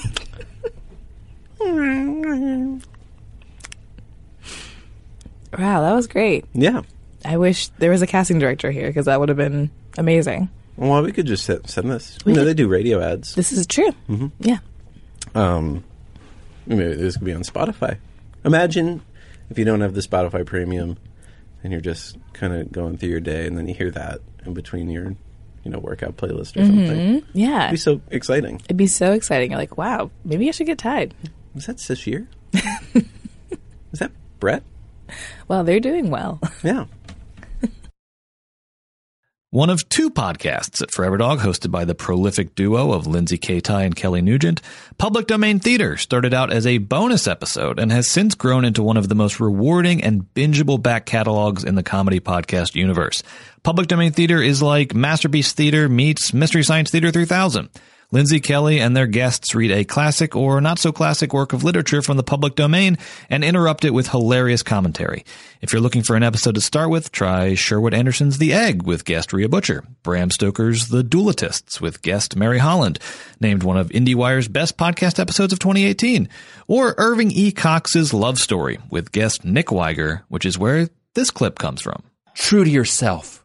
George found a strange comfort in the words, and his fear was gone. Oh, no. He squared his shoulders and faced the mouth of her gun. True to yourself. That was something worth dying for. He saw a flicker of emotion in the old woman's eyes. Admiration? He couldn't be sure. For at the moment a shot rang out from the end of the corridor, and the top director fell back, nursing a hand suddenly bright with blood. Oh, wait, my what? Did somebody God. else shoot her? A roving band of bachelors broke in. Or is it Jenny? Oh, no. It's Jenny! Jenny, no! No, don't do this. Let him go. No! It was Jenny's voice. No! Jenny! She was sheltered by a partly open door at the foot of the stairway. No. Don't be a fool, the old woman replied. He's seen too much. It doesn't matter. No. Who would believe him? You're upset. You don't realize he's mine and I want him. The directorate will give you a refund of the purchase price. Oh, my God. You didn't understand me. I don't want one of your pretty automatons. Anybody can buy them for a few shares of stock. Oh, I want a God. man. A real man. God. I want to belong to him. He belongs to Watching you. a horror movie. You bought him. No. Ay. And that's what's wrong. We really belong to each other. Oh, this is so cheesy. An old woman glanced at George and he saw the flame flicker of feeling in her eyes. Oh. And tears of regret. Why? We have you outnumbered, the old woman said quietly to Jenny. I don't care. I have a gun. I'll use it as long as I'm able. Oh, my God. The moral squad raised their weapons. The director shook her head imperiously and they snapped to attention again. If you take him from us, she called out to Jenny, you'll be outlawed. We'll hunt you down if we can. I want him, Jenny persisted. I don't care about the rest of it. The old woman nodded at George. He couldn't believe that she meant it. The director was on her home ground in her headquarters building backed by an armed squad of stone-faced Amazons. She had no reason to let him go.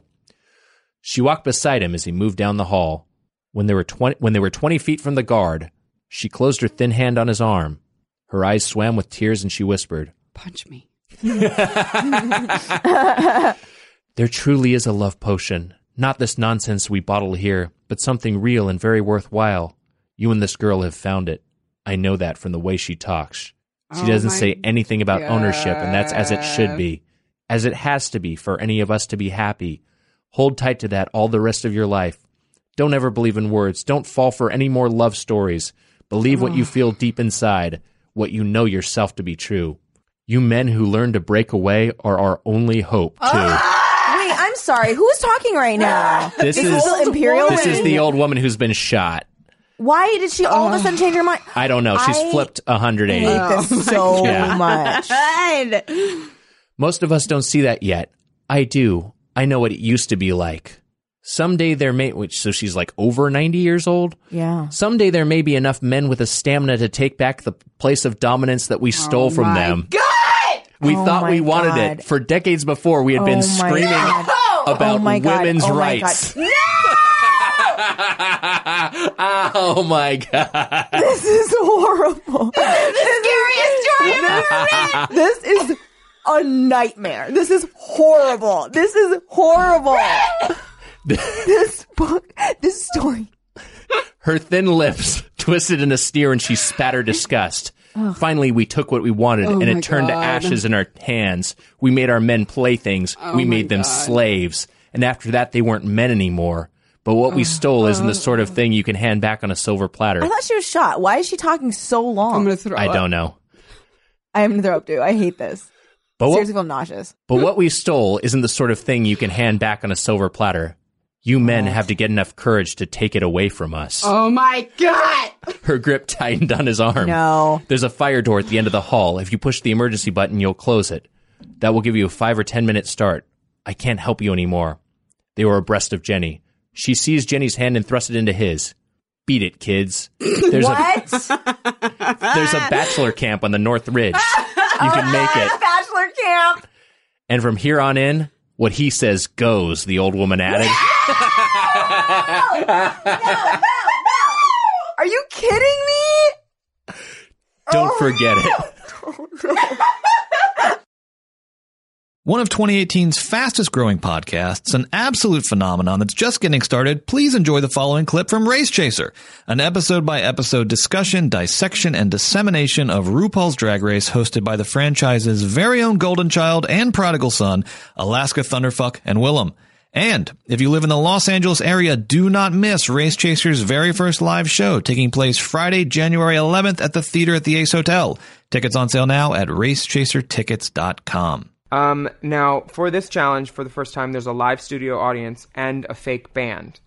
The band is definitely fake because you could tell it's the track, and then you're like, I okay. love a fake band. Like nowadays, they would have the pit crew doing it in their underwear. Oh, for sure. That's with very, no shoes. Like, yeah, it's very rocker. No shoes. No shoes. Yeah, for sure. I don't want to see a sock on the Go-Go Boys.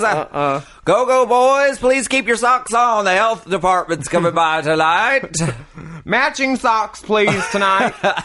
No holes. What'd you say? So the girls, the basic rundown is, I think, from kind of like top to bottom, Jessica surprises and really delivers and is confident. Pandora's voice is kind of but like she's, doing her like rock moves. Yeah. Hey, now you're an all-star. Get your game on. Go play. I think she looked cute. Yeah, she's kind of Smash Mouth. Like she has the crimpy hair, and like she's giving rocker, and she characterizes. She's giving me Lindsay Lohan mall rocker from Freaky Friday. Exactly. That hair could have been teased out. She could have had like a couple scabs, but she's clean, concise package. Yes. She demands an ovation as she walks out and peels off one piece of sequin dot fabric. Honey, we've all done it. I've never demanded applause. I've never demanded applause, but I've done the sequin dot reveal. I know. I've done shows with you. Ding, ding. Anyway, I'm not dissing it. No one sees this reveal coming. I'm wearing just a sheet of fabric. No one knows that I'm going to take this off. I know, I'm right? keeping this on for the whole show. I think anytime that you have to go out for a challenge and you have to get an audience ready that like has been sitting, come on, clap your hands. It's always like a risk because they could always just cut to the audience giving nooch. Yeah. Also, keep in mind, this audience has to watch how many queens sing the same exact song? 6? Wow. 7 times in a row. Which, okay, it's going to be hard to get that audience going. For sure. Sahara actually forgets some of the lyrics. Yeah. But Tati adds her own. She gets some chanting T-A-T-I, bitch. Tati turns the party every time. She's a great performer. Raven, too. Raven does really well, not surprisingly. And she's got a little... Something that, for me, is like a wet cotton ball pulling apart. There's just a thin strip of panty over a padded ass. And to me, that's just like... I don't know. It's just... The padded pantyhose ass with a thong over it is a rare, thrilling moment. It's a very Inland Empire moment. Because the girls do it. The girls do it. Morgan does it. Yes. Raven does it. It doesn't, to me, resemble a real ass enough for it to be like... For it to have the impact that a thong is supposed to have. Yeah, I'm not saying put on depends, but put on a light panty, a French cut, a brief. You know. Yes. It draws attention to the wrong area. It's like, oh, okay. That's, you know. It's more for drag queens than it is for, like, the audience. Sure, because 100%. it doesn't, I mean, and Raven, like, keeps turning around and, like, showing her ass off, and it's like a loaf of bread with, like, a piece of tape over the middle. 100. It doesn't resemble an ass. And the seam from the pantyhose is off center that happens, okay, I'm not going to knock off points for that. A girl presentation. I'm not going to knock off points for the presentation. Anyway, but she fares well. Rue's living because she looks like Rue's baby stepdaughter. She has a tattoo of Jinx Monsoon on her forearm as She looks like Terry Nunn. She's selling it. They love it. She has Terry Nunn's hair on, basically. And I believe that's an exposed corset. Ding! 100%. Tyra is exposed corset. Now we do it every episode for season 2. Tyra is dressed like Beyonce does rock, basically. That wig has been around the world at this point. It has that multiple Morgan McMichael's stamps. All-Stars promo wig has been around the world. For sure. And she's giving Beyonce choreography, codography. She walks backwards like Beetlejuice at one point and says, I'm going to do this. This is a case of the clothes are taking over. Mm-hmm.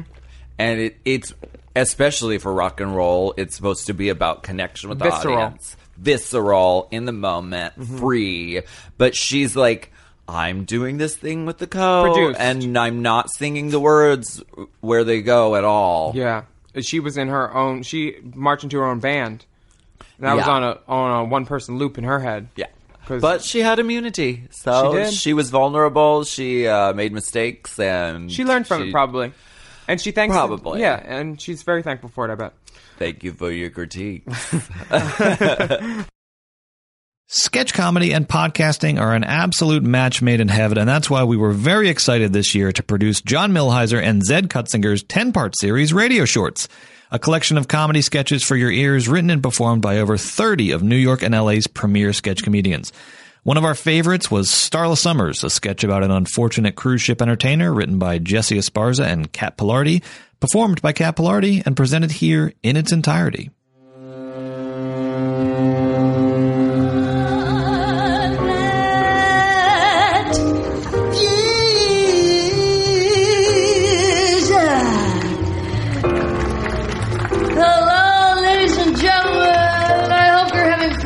SS Infinity cruise ship to Fort Lauderdale, Florida.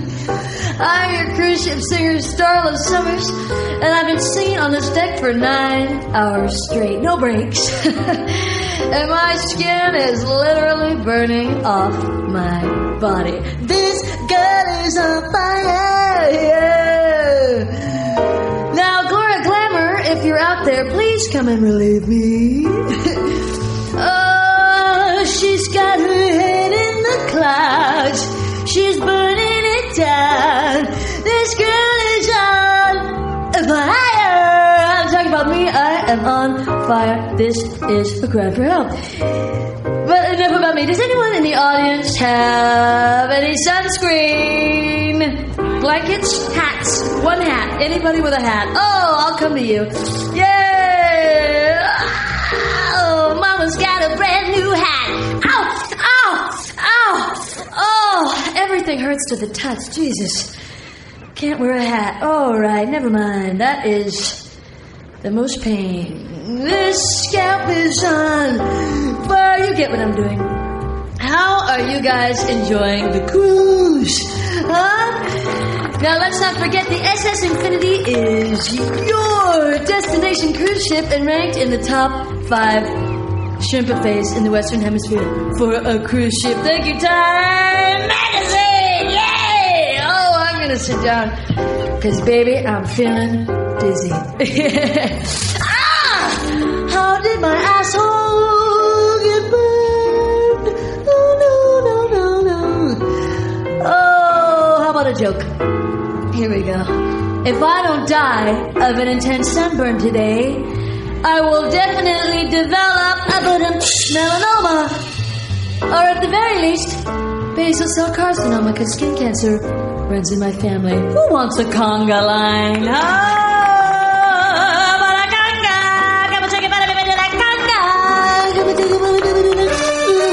You, sir, come on up. Yeah, let's start a conga line. Hands right on the shoulders there. Oh! Oh, my shoulders, my arms, oh, my ass. Oh,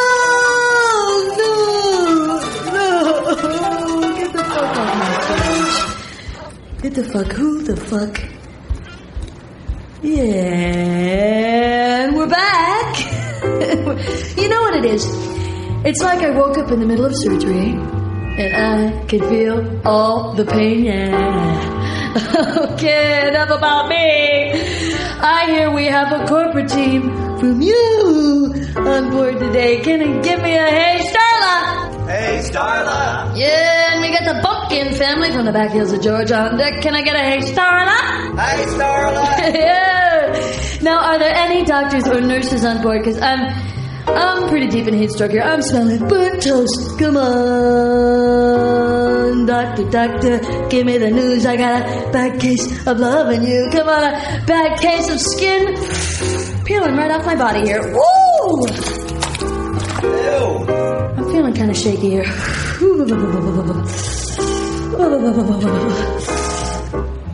don't know how much time I have here. But more importantly, we have some newlyweds on board today. Yes, we do. We got some newlyweds. No, I'll come to you. Diane, this goes out to you from Richard. Just gonna walk right off the stage here. Oh, that is a drop! A 3-foot drop! Down off the lip of the stage! Okay. Is for the way you look at me. Oh, is for the only one. I'm so sad. I thought I would be with my family when I died. Happy marriage. Good night forever. Oh!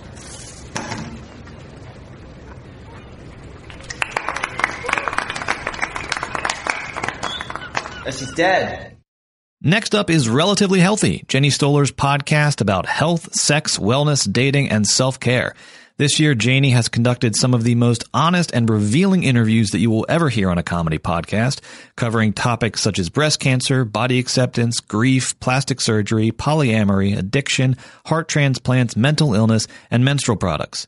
Definitely one of the highlights of Relatively Healthy this year was Janie's 2-part series on abortion, which included this clip with guest Kim Kalish.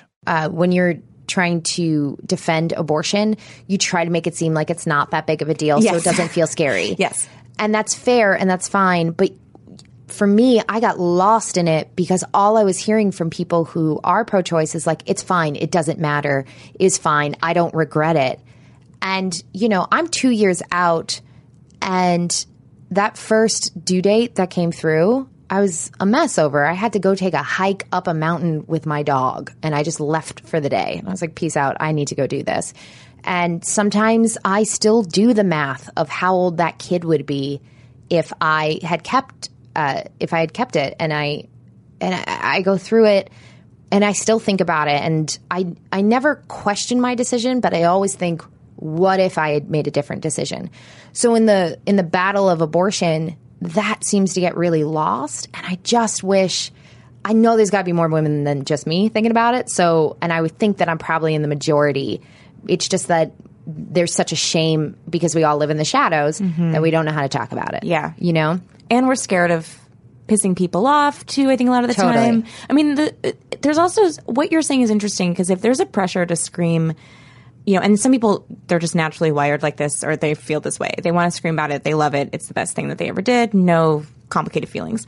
But if we also want to talk to people who don't necessarily understand it, sometimes I feel like we're all having different conversations. Like, there's just not, people who are pro-choice and anti-choice sometimes are just not talking about the same thing. Like, they're not talking about the same experience, the same type of story.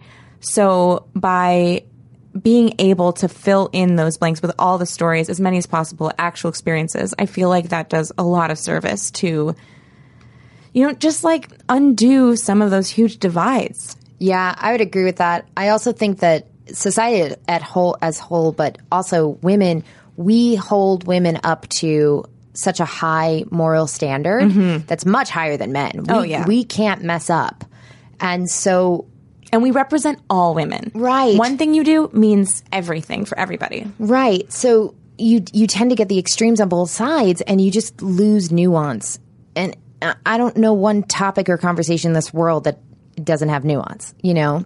And I don't know. Yeah. I don't think I'll ever be the person that's screaming at the top of my lungs that I've had an abortion, but like I'll sit down and talk to anybody who will have it, you know? And I just feel like there's a huge majority in there that we just don't get talked about all that much. Yeah, and then that just keeps propelling the stigma forward because then it's shut out, and then if the 1 in 3, where are their voices? So I'm not going to add mine either. Right. Well, also if you take it from a pro-life stance, if all you see are women screaming about how they don't care, but you believe that life begins at conception, I totally understand why you would think they were crazy. You think they're screaming how proud they are to kill a baby. Right. Totally. Right. And so you lack the ability to ever have a conversation with them if there isn't a group of people saying, no, hang on. I do believe I had a baby and I had to make this horrific choice and it was rough, but I had to make this choice. Right. And I can't make that choice for you and you can't make that choice for me.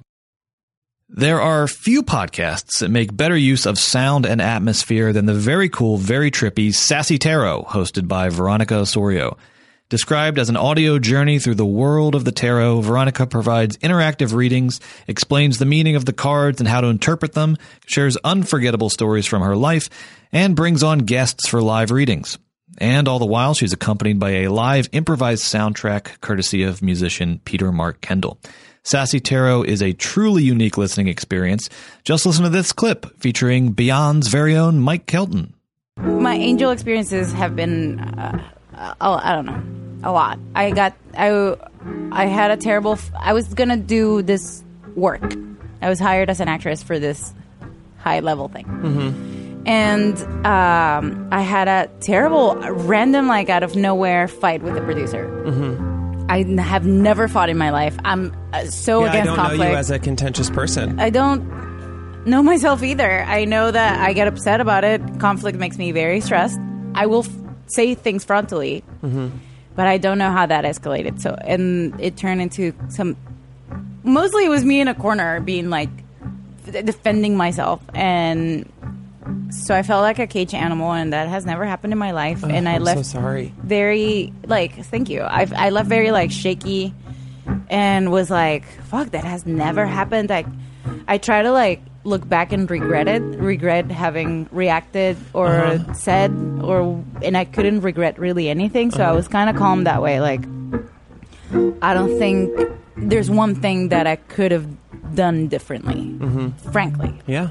honestly, that I don't even regret it. Yeah. And not in a bad way. Like, I wish maybe it wouldn't have gone that way, but I don't regret it. But I couldn't get this, like, terrible, yucky post-fight, like, doom, you know, like, this, like, darkness aura. in your, in your heart. So I went 2 days later to get a Reiki session because I wanted to clear that energy.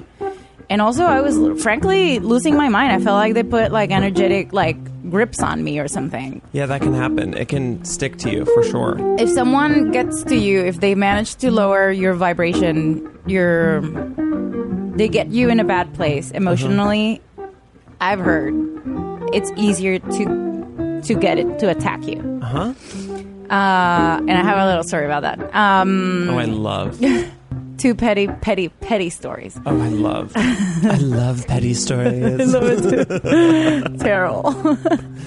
So I went to get the Reiki session, and I'm just like laying there, and she's doing her thing. But one of the images that I had that was so heavy, so strong, before my accident, I prayed to Michael. I was like, please, Michael, because that's my Italian grandpa, that's his angel, and like we all pray to Michael. Not pray to, but ask. So Doreen Virtue is the one who taught me, like, when you want help, outside help, you need to ask. Yeah, you have to communicate with your masters or whatever. Because free will is true. So free will, you're going about your life, and then you're like, I don't know what to do with this, I don't know what to do with this. Instead of using your brain like that, you can just go, anyone who's qualified to help me with this, any idea, any thought, any person, please send it my way because I need this help. And then you at least are opening your brain to receive this solution versus just like staying in the asking place. If you stay in the negativity of it, you kind of like tear yourself apart. Yeah, because you're not even actively looking for a solution. While when you ask, even if you don't believe in angels, you're asking, so you're putting your mind already in that position. It's literally the idea of like asking for help when you need it. Yeah. And people will help you if you ask. Yes. So this is like a mental exercise to be like, ask the energies available to please come to you and help you. So I do that. With the accident, I barely, like, I scratched myself, basically, even though it was hard. When the Reiki session was happening, I closed my eyes, blah, blah, blah, and then 2 huge muscular legs came out from inside of mine, and then they were so long that I got lifted from Earth. Like, literally saw the Earth, like, becoming smaller. I'm obsessed with this.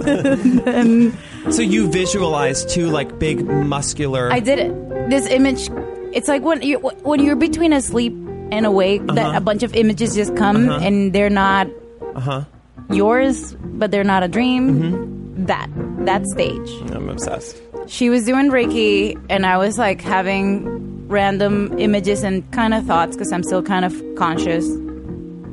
And then 2 huge, muscular, super great, big legs grow from inside of mine. But they were like energetic legs. They lift me from the earth. And then I look back, and there's 6 feet long wings. Gigantic. Just I knew it was Michael, and I knew he grew from inside of me. So as to say, like, you're protected from inside out. Lifted me from the earth, and then walked with his 2, it was like milky white with like a blue energy lining or something, walked me from where I was on earth to a few steps, and then he slowly put me down, and then I landed in a different place, and then more images came, like that image went, and then I realized, I was like, oh, I woke up, and then I told this girl who was doing Reiki to me, and she was like, oh, that was Michael. And I was like, yeah, that's what I thought. She knew it was Michael? Yeah. She was like, this is Michael. And I was like, okay, shit. yeah, it was Michael. Oh, my God, this story. I know, it's crazy. It is a bold move to introduce yourself to the world as the sister podcast of Las Culturistas, but that is exactly what Catherine Cohen and Pat Regan did this year with their podcast, Seek Treatment. And over the course of 20-plus episodes, they have proven themselves more than worthy of that title. In fact, Seek Treatment and Las Culturistas were just named Best Extended Podcast Universe of 2018 by Vulture. Wow, I didn't know that was an award. Each week, Kat and Pat invite on a guest to have a fun, flirty conversation about boys, sex, fucking, dating, and love. And the proof is in in the goddamn pudding, people. Please enjoy this clip from the episode Sucking a Dick is My Wedding with guest Amy Solomon. I'm going through a lot of changes right now. I really feel like I'm growing right now. I think I'm growing right now. Oh, good. I think I'm in this place where I'm getting things that I want. And I think in like 3 years I'll have everything I ever wanted. Mhm. What I'm scared of is as I'm I like know. getting closer to the things I want, I'm realizing it not, I'm seeing it not make me happy. And I'm like, oh my God, this dragon I've been chasing for a decade is going to be a golden calf, and I will never be happy. I feel like my life is so perfect right now and everything good is happening. I need to just enjoy it instead of being anxious all the time. I do feel like you have to, I don't know, I don't quite know how to do it, but like you perform, I was thinking about it last night with you performing at Joe's Pub, like a literal thing you dreamed of in high school. I know. Like, how do we stop and be like, holy shit? Even for me, something as simple as like when I suck a dick, I'm like, I used to always want to suck a dick. Absolutely. Destroy the moment. I was like 23. I remember being 23 and like having a dream that I sucked a dick, and I was still closeted, and I was like, I wonder if I'll ever in my whole life suck a dick. So just even in something as simple as sucking a dick. Yeah, you should be celebrating the dick Sucking a dick is my Joe's Pub show. Your Joe's Pub show at the Duplex. my Joe's Pub show at the Duplex, where ticket link is now available. This podcast will come out the day of Sucking a dick is and Joe's Pub show is Catherine's wedding. So by transitive property, sucking a dick is my wedding. sucking a dick is Catherine's wedding. Wait, I'm obsessed with the transitive property, and Joe's Pub is my wedding. Now listen. The second podcast in this episode, hosted by Lindsay Katai and Kelly Nugent, is the absolutely beloved Teen Creeps, a weekly book club of YA pulp fiction from the 80s and 90s, which joined Forever Dog at the beginning of 2018 and proceeded to rip through an incredible run of episodes, tackling titles such as R.L. Stine's The Prom Queen, Christopher Pike's Starlight Crystal, and L.J. Smith's Daughters of Darkness. Named one of the 25 best podcasts of 2018 by Cosmopolitan, Teen Creeps is, quote, the book club you wish you had when you were young. Except it's even better that you're discovering it now because you'll get more of the jokes. And beyond the books, one of the most compelling parts of Teen Creeps is the seemingly endless amount of awkward, hilarious, and exquisitely relatable coming-of-age stories that Lindsay and Kelly share, including the following clip from the episode on R.L. Stine's Cheerleaders, the Third Evil, in which Kelly introduces us, for the first but not the last time, to her very, very unforgettable aunt. So I have an aunt. Who nervous about where this is going. Makes everybody do things for her, and like she's very strange. Like when she's talking to you, she'll get out this little notebook and like take notes on what you're saying. Whoa. Yeah, she's intense. And she's also a person that will like she just like likes being pampered and like massaged and like that kind of thing, but like by people she knows. Oh my God, what? Yeah, it's pretty weird. Like, and she'll always like she said to my mom, they're the same age. She goes, Twee, do you want, and this is how she talks too. Oh my God. Do you want me to braid your hair? And my mom was like, what? And she's like, I just love the feeling of when people play with my hair, and you have such beautiful hair. Do you mind if I play with it? Oh my God. But she will do things like that. Like watch an ASMR video, lady, and get the fuck out of my face. She will like, I remember when she used to stay at my grandparents' house, there's like a guest bedroom and a guest bathroom. She would go into my grandparents, and both had bathtubs, go into my grandparents' master bathroom, take bubble baths, leave the tub completely full with bubbles all over the floor, and then just take all of their towels, use every single one of their towels, and then put them wherever she would like end up going. Then when she'd put all the towels like on the kitchen table or whatever, wherever she was like done with her towels. And my grandma was like, oh, when you're going upstairs, could you bring the towels up and put them in the hamper? And she was like, oh, a wet towel is too heavy for me to hold. Oh my God. Mm-hmm. Oh my God.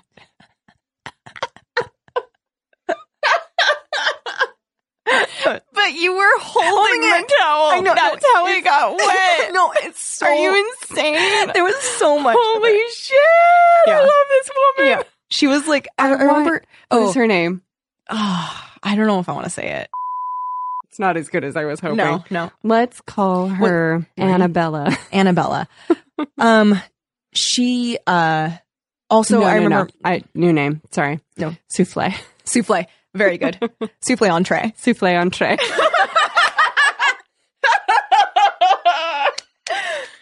Can you just go, hello, I'm Souffle entree, and then say the thing about braiding hair again? Okay. Oh no, I'll do an actual line that she has said at the beach. Good. Hello, I'm Souffle entree. Can you put suntan lotion in between my toes? Oh my for me? God! Shut the fuck up! No! And then her husband did it. No! And we were all like, ugh!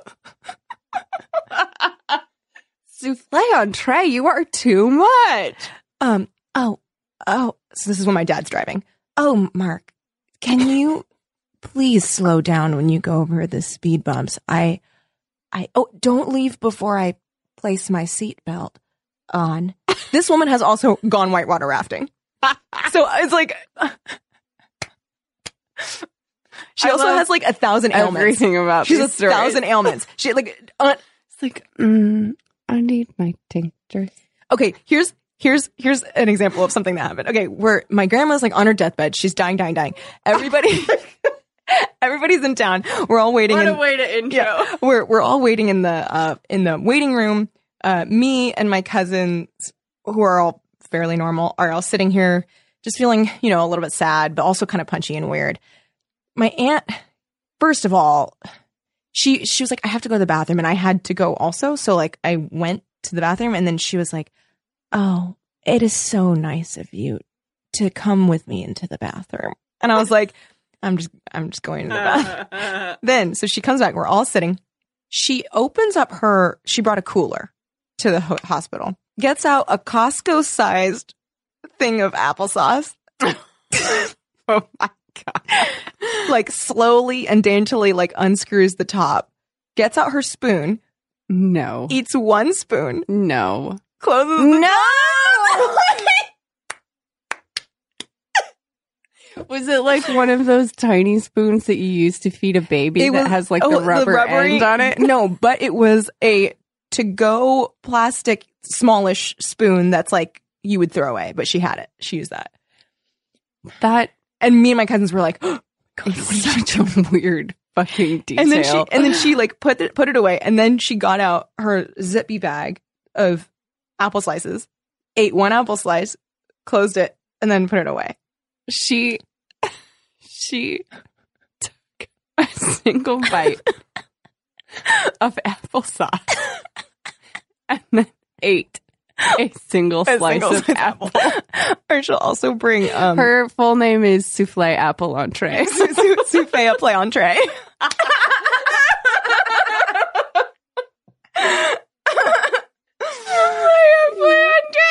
Souffle Apple Entree. One thing that we here at Forever Dog will always remember about 2018 was getting the privilege to reboot Ben Acker and Ben Blacker's legendary podcast, The Thrilling Adventure Hour. Renamed The Thrilling Adventure Hour Treasury, we've released 3 episodes so far, with many more on the way, featuring the triumphant return of classic segments such as Sparks Nevada, Marshall on Mars, Beyond Belief, and the cross-time adventures of Colonel TikTok, as well as new tales, new writers, new guest stars, and a bold new sound. All Treasury episodes are recorded in studio with expansive sound design and new musical themes and arrangements. You can expect one new episode from the Treasury every month in 2019, as well as a previously unreleased live recording from the Thrilling Adventure Hour Vault. And if you want more of the Thrilling Adventure Hour, you can access the entire back catalog, complete libraries of classic segments, and bonus content on Patreon at patreon.com/thrillingadventurehour. But in the meantime, please enjoy this holiday-themed rendition of Beyond Belief, featuring Paul F. Tompkins, Paget Brewster, Rob Benedict, and Hal Lublin.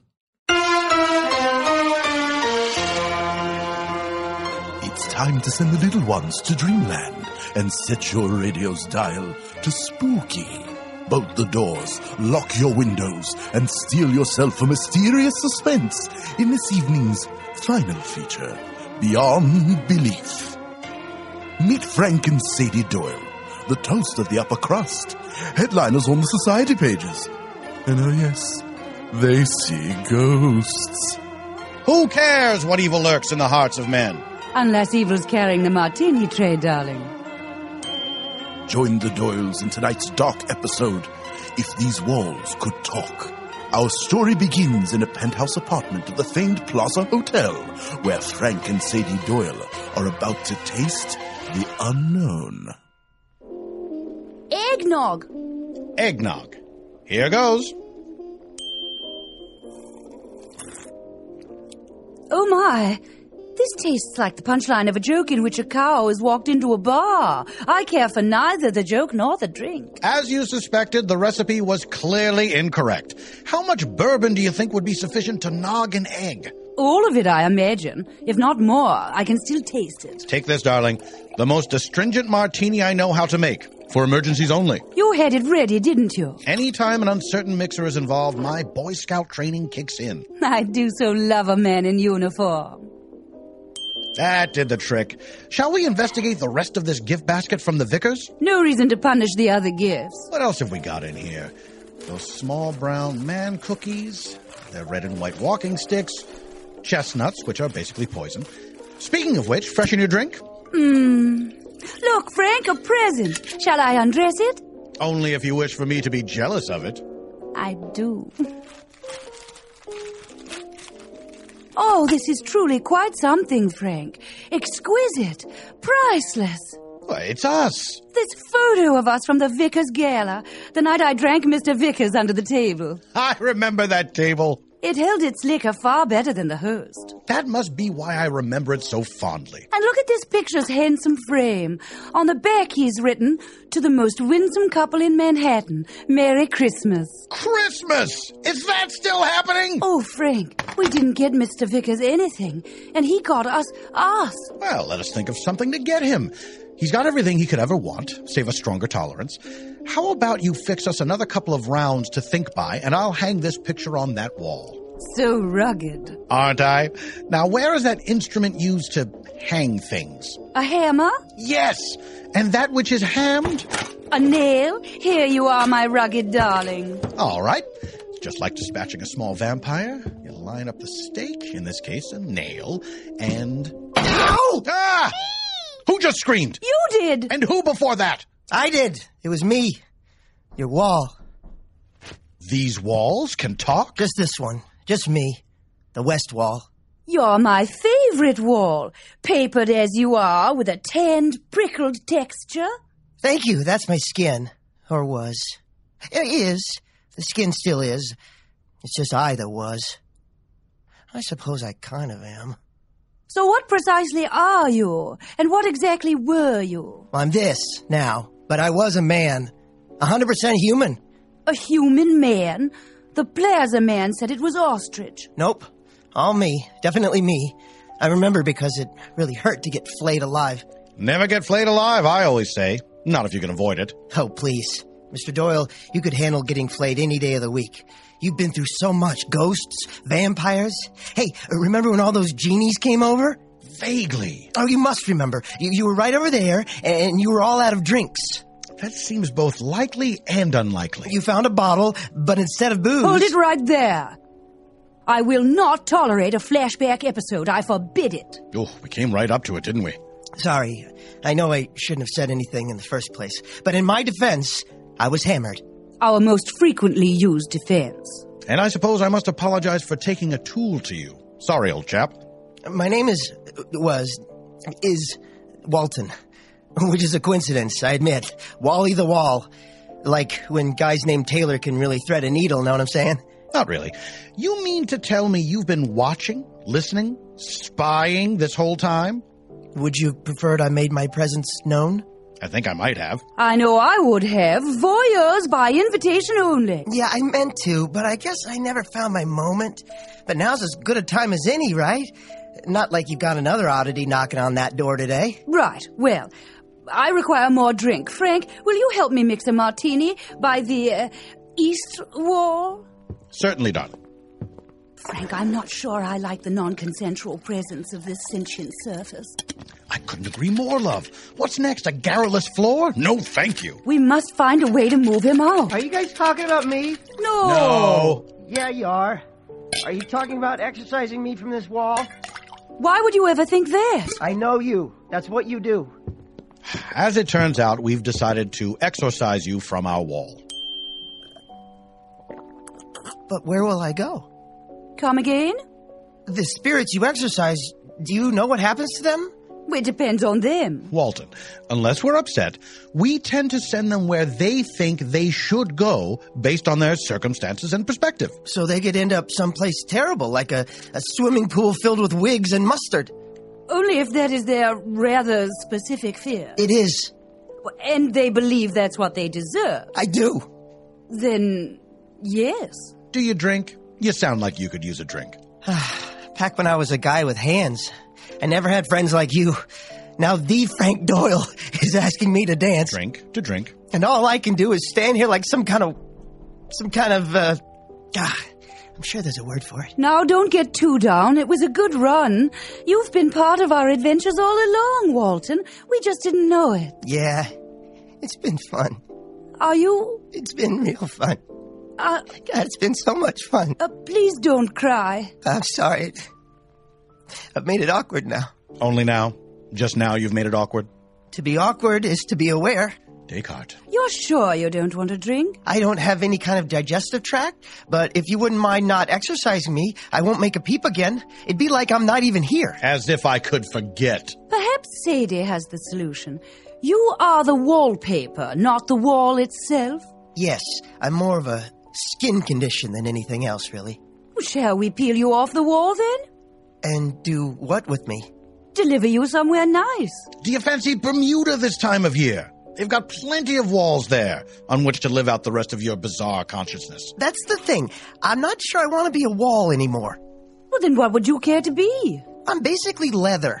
Instead of watching you, always watching you, I could be wrapped around you, Mrs. Doyle, holding you. No. I do not like the sound of any of that. Nor do I. Me neither. Neither what you said nor how you said it. No.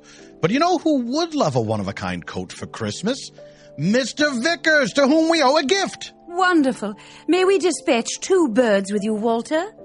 Frankly, I don't know if I want some strange man to wear me. Well, Vickers isn't strange. He merely traverses the globe in a boring old coppered Zeppelin filled with trunks and trunks of dull old money and everyday flammable gas. What's strange about that? Luxuriously on the edge. He calls himself the Thrillionaire, which is either ridiculous or admirable. Honestly, I go back and forth. I don't know. Listen, you can be a coat or remain a wall, but you can't stay here. Fine. Mr. Vickers' coat it is. Here we go. I'll just reach up and peel you at this corner, Walton. Oh, my God, that is painful!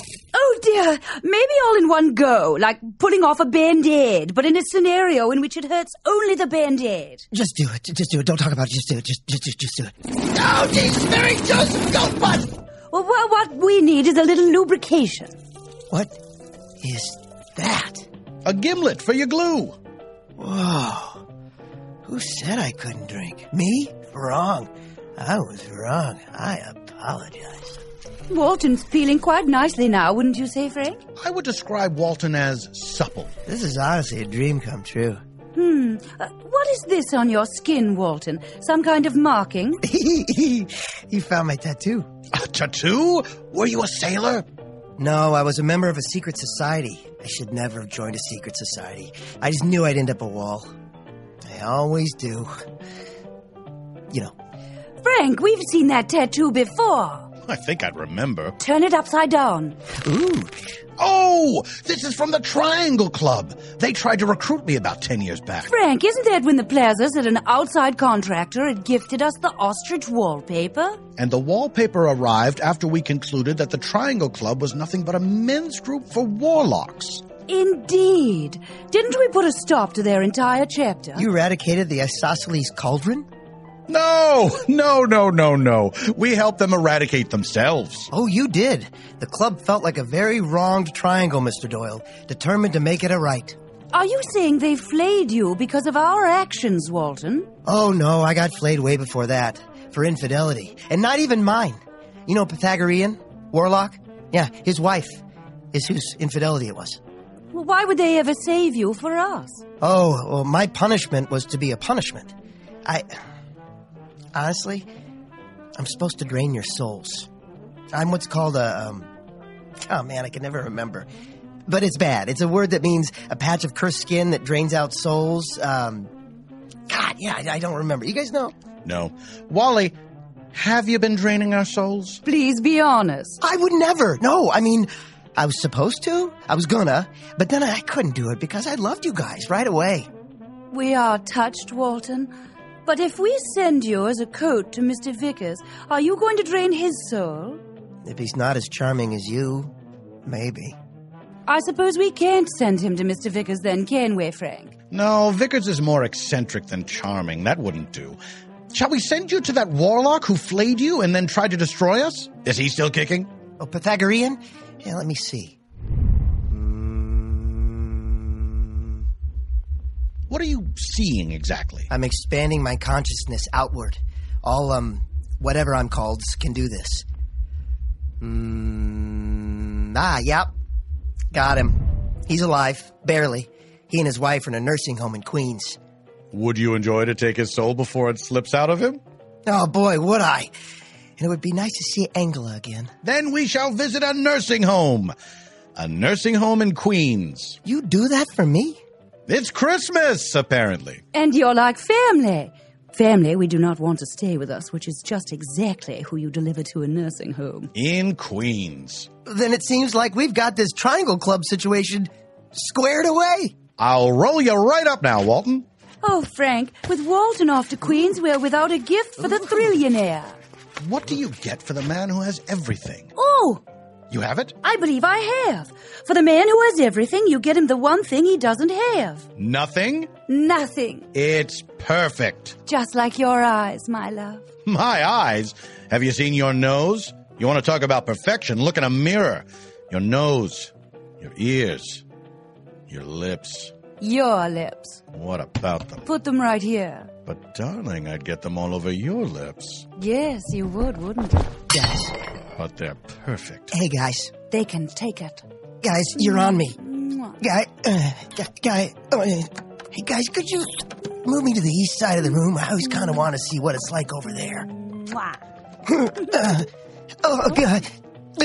If I could, don't want to interrupt, but guys. And so, Frank and Sadie find themselves walking tall in the face of a talking wall. Revenge is a dish best left unserved to those married mediums, lest they find out about it, get it drunk, and send it back onefold. Join the Doyles next time when they once again walk beyond belief in a horrifying Hanukkah episode titled The Lady of the Latkes, Deedle-Diddle, Doom. This next clip comes from a new podcast that premiered appropriately the day after the midterm elections this year. It's called This Is What Democracy Pod's Like, and it's hosted by comedians and progressive firebrands Billy Domino, Oscar Montoya, and Kate Friedman. Each week, Billy, Oscar, and Kate trade hot takes on the week in politics, take the temperature of the resistance, and interview unforgettable guests like young Al Gore, death-obsessed Dan Rather, sexy Wyoming politician Ross Dennison, and the head of non-practicing lesbians for Ted Cruz, Cheyenne Dykes. In the following clip, Billy and Kate read selections from their post-midterms congressional erotic fan fiction. Enjoy. We've got that Democratic House coming up in January. That'll be sworn in, and Pelosi's likely going to take back that gavel. We'll see Marcia Fudge coming forward. Who knows? But we've been waiting for this for not even just 2 years since Trump was elected. We've been waiting for this for 8 years now, since 2010. That's right. And we've had some ideas in mind of what might happen when that house is taken back. Absolutely. Ideas that excite us. Yeah. Ideas that make us whisper. Ideas that make us scream. But Kate and I have written up some stuff. Oscar didn't, because Oscar was busy last night. What? What were you busy with, Oscar? He has no answer for that. He's just touching his coffee as if it's going to save him somehow. It's not. Kate, do you want to read your little story? Show us what's in your brain, what you're hoping for we get politically out of this house. Thank you for the invitation, Billy. I'm really excited to have an outlet for my excitement about the house and my own sexual energy. The air was heavily perfumed by fresh, glistening sampler baskets. Abby was so excited she could barely take a bite as Nancy Pelosi kept talking to her on and on and on. No one told me Congress was going to be this fun, Abby said as she took an ill-informed drag, shooting her straight to the moon. I'm with all that, Nance, but I'm going to be all up in that probe, giving my best O face. Oh, Adam Schiff said as a few people laughed. Not my best. Sorry, guys, Adam said as he asked for the bill. Adam, 1992 might have been Year of the Woman, but this is 2018 and it's Year of the Woman telling you to shut the fuck up, Nancy said as all the ladies laughed together in a glorious way. Abby couldn't believe the night was already over. Or was it? All of a sudden, it was February and the House was in full swing. New and extremely strict gun background checks were in play, and community policing totally took a turn for the best, and across the country was totally responsible behind the peaceful burnings of excess guns around the country. Maroon 5 had even played at a recent gun burning event in Austin, and it was dope as fuck. Everything was coming up Democrat. As they were about to break for lunch, Nancy Pelosi let everyone know that Trump was stepping down as president because Greg Pence got a message from God that it was the right thing to do. The White House was about to instill the House of Reps as one really big new president. Hear, hear, everyone shouted. Abby squealed in delight. She couldn't believe that she was part of an even bigger moment in history that happened in record time. Just as she was about to call her dad and tell him the good news, she felt another naked, unsocked foot fall upon hers. When she looked up, she was shocked at who was on the other end of the leg, grazing hers. Oh my gosh. Oh. Yeah, that sounds like a walk around the block after that one. Thank you for letting me get some of those thoughts and feelings out. I mean, everyone knows that the key to erotica is specifics, and Chili's, Alexandria, Hampton Inn, Maroon 5. Oh, these are all things that make parts of my body shout. Mm-hmm. That's so nice. Thank you. It's so nice to have like a warm reception to something that like you write and is such a piece of you and it's so vulnerable and like, you know, you're questioning like, did I put too many time jumps in there? Is it making sense? Like, and it just feels really nice, guys. Thank you. We are not about kink shaming. We are about kink celebration. That's no right. matter the kink, no matter if it's dangerous to others, you need to do what you need to do in order to express yourself and your body. Wow, Kate. Well, thank you so much for sharing this work of art. Billy, let's hear yours. Please. Yeah, I'll admit mine doesn't have as many time jumps. Mine takes place in sort of more in real time, but well, that's interesting. In its own way. That's really Maybe interesting. that's equally erotic. After a grueling 8 weeks of auditions and experimental workshopping where several congresspeople lost their lives due to trust falls, today everyone will learn the committee appointments. Quickly, the shouts start to rise above the din. As excitement fills the room with sexy feelings, Mitch tepidly walks towards the corkboard. What committee will he be on? Energy and Commerce? Yearbook? Everyone sees Mitch walking close, his neck glistening in the indoor breeze. The crowd parts and a hush falls over. A hush like that time Mr. Boehner cried during the Earth Day assembly. No one wants to be near Mitch when he finds out the news. Mitch scrolls the list with his sexy, hot finger. Commerce? No. Veterans Affairs? No. Pep Squad and Agriculture? Not even that one. Mitch is sad. A tear starts to trickle down his cheek as Ted Lieu and Elijah Cummings make out by the junior lockers. Get a room, shouts Jody Ernst through her headgear covered in 4-H stickers. Adam and Elijah do not get a room. They just keep sucking neck, their lips glistening in the indoor breeze. Mitch is about to give up and go home, thinking this new Congress is one he won't be a part of. He'll just have to go home and kill himself like he always does. But just then, he sees one tiny list at the very bottom of the corkboard. It has his name on it, but it's the only name? Oh my God, Holy more. shit. Give us Yeah. more, Billy. That was far too short. Holy crap. If you want more, go to your local library. And write this there Have you on a public published? computer. Is it a published work that you? I don't know. What do you call WordPress? Is WordPress publishing or not? I don't know. Billy, I'm fully steamed up. I really am. Is it legally published? I don't know. Is this in the Library of Congress? Yes. But I don't know what weight you want to give that. Guess what? Forever Dog has a baseball podcast, and it's about more than baseball, and it's really, really good. It's called Three Swings, and on each episode, long-suffering baseball fan Rhea Butcher reinvents America's pastime with radically sensible thoughts on baseball, history, culture, gender, race, politics, and more. John Lingen over at Deadspin hit the nail on the head when he described Three Swings like this. For Butcher, as for everyone else that cares about the game, baseball is an escape, a beautifully pointless hobby that nevertheless connects us to our friends, families, city, and youth. But Three Swings is a baseball show for an anxious age, one where everything feels connected and ambiently doomed. As such, it has become a journey of a host's self-reflection and self-reinvention. The ragged optimism of that evolution is always visible. Well put. Couldn't agree more. Please enjoy the following clip from Three Swings. We've got a big trade, which is Daniel Murphy to the Cubs. Daniel Murphy's outspoken homophobia began when he was with the Mets in 2015. Billy Beane, former MLB player and current inclusion ambassador, was visiting the Mets in spring training to share his experiences as a closeted professional athlete and to discuss strategies to the MLB to become more inclusive and accepting of gay athletes, executives, and fans. And just to put a pin in this there, Billy Beane has since said that he retired from baseball because he did not feel he could come out and continue to play baseball, and he needed to come out. So I think that's an important thing to keep in mind when discussing Billy Beane. I think it's always important to keep a timeline of these things, regardless of what it is, in mind, which you could also consider to be context, that he retired early from not just the sport that he loved and something he was, blessed, I guess, to be able to do. He also had to retire from work, quit his job, essentially, so that he could be his true self. And I don't think we think about that often.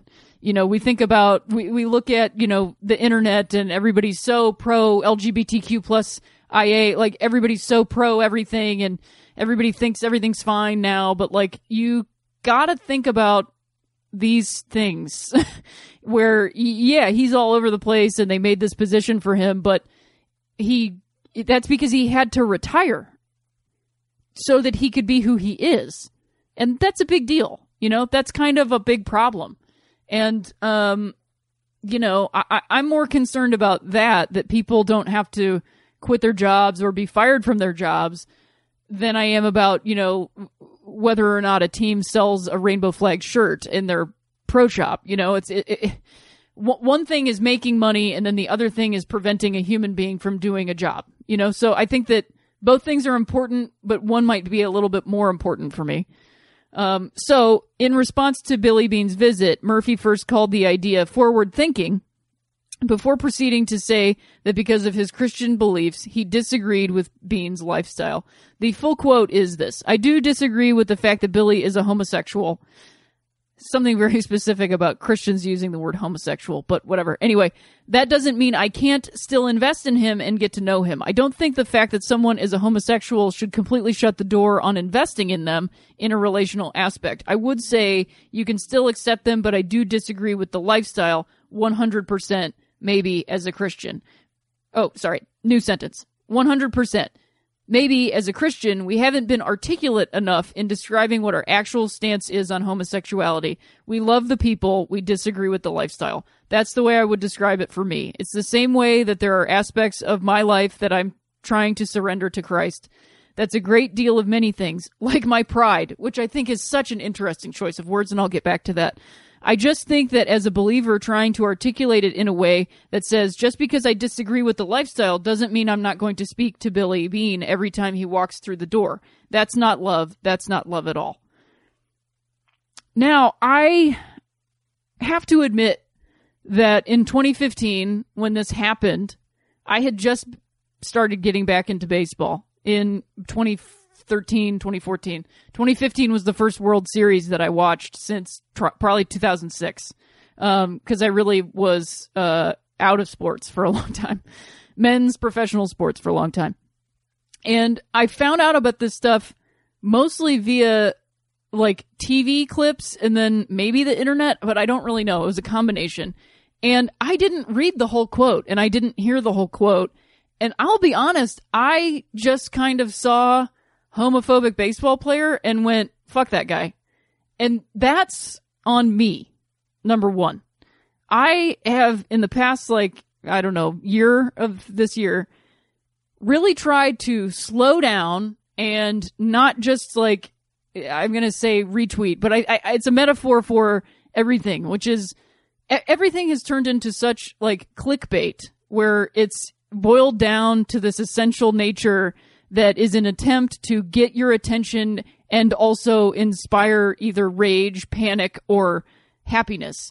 And so I have tried really hard to, if there's something that I see and it inspires any of those things in me, and it is on a website that is a real thing, I try to take a moment to read it and see if that's what they're actually saying, Because I've seen so many news headlines or tweet headlines that literally do not line up with what the actual article is saying. And it's so disparaging and so frustrating and so toxic for everything that you really owe it to literally yourself to pay more full attention to the things that you want to comment on.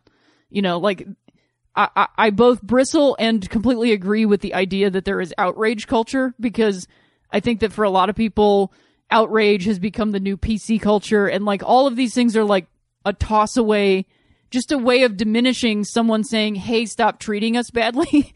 But at the same time, there is also people who just jump on board with a thing and act like it's the craziest, worst thing that's ever happened. Let's all burn everything down. And so there's got to be a middle ground here of going, wait a minute, what is this actually about? What is this person actually trying to say? And so I'm actually grateful to the fact that this guy was traded somewhere, that we're all going back and looking at this again, because I think that there's a lot here.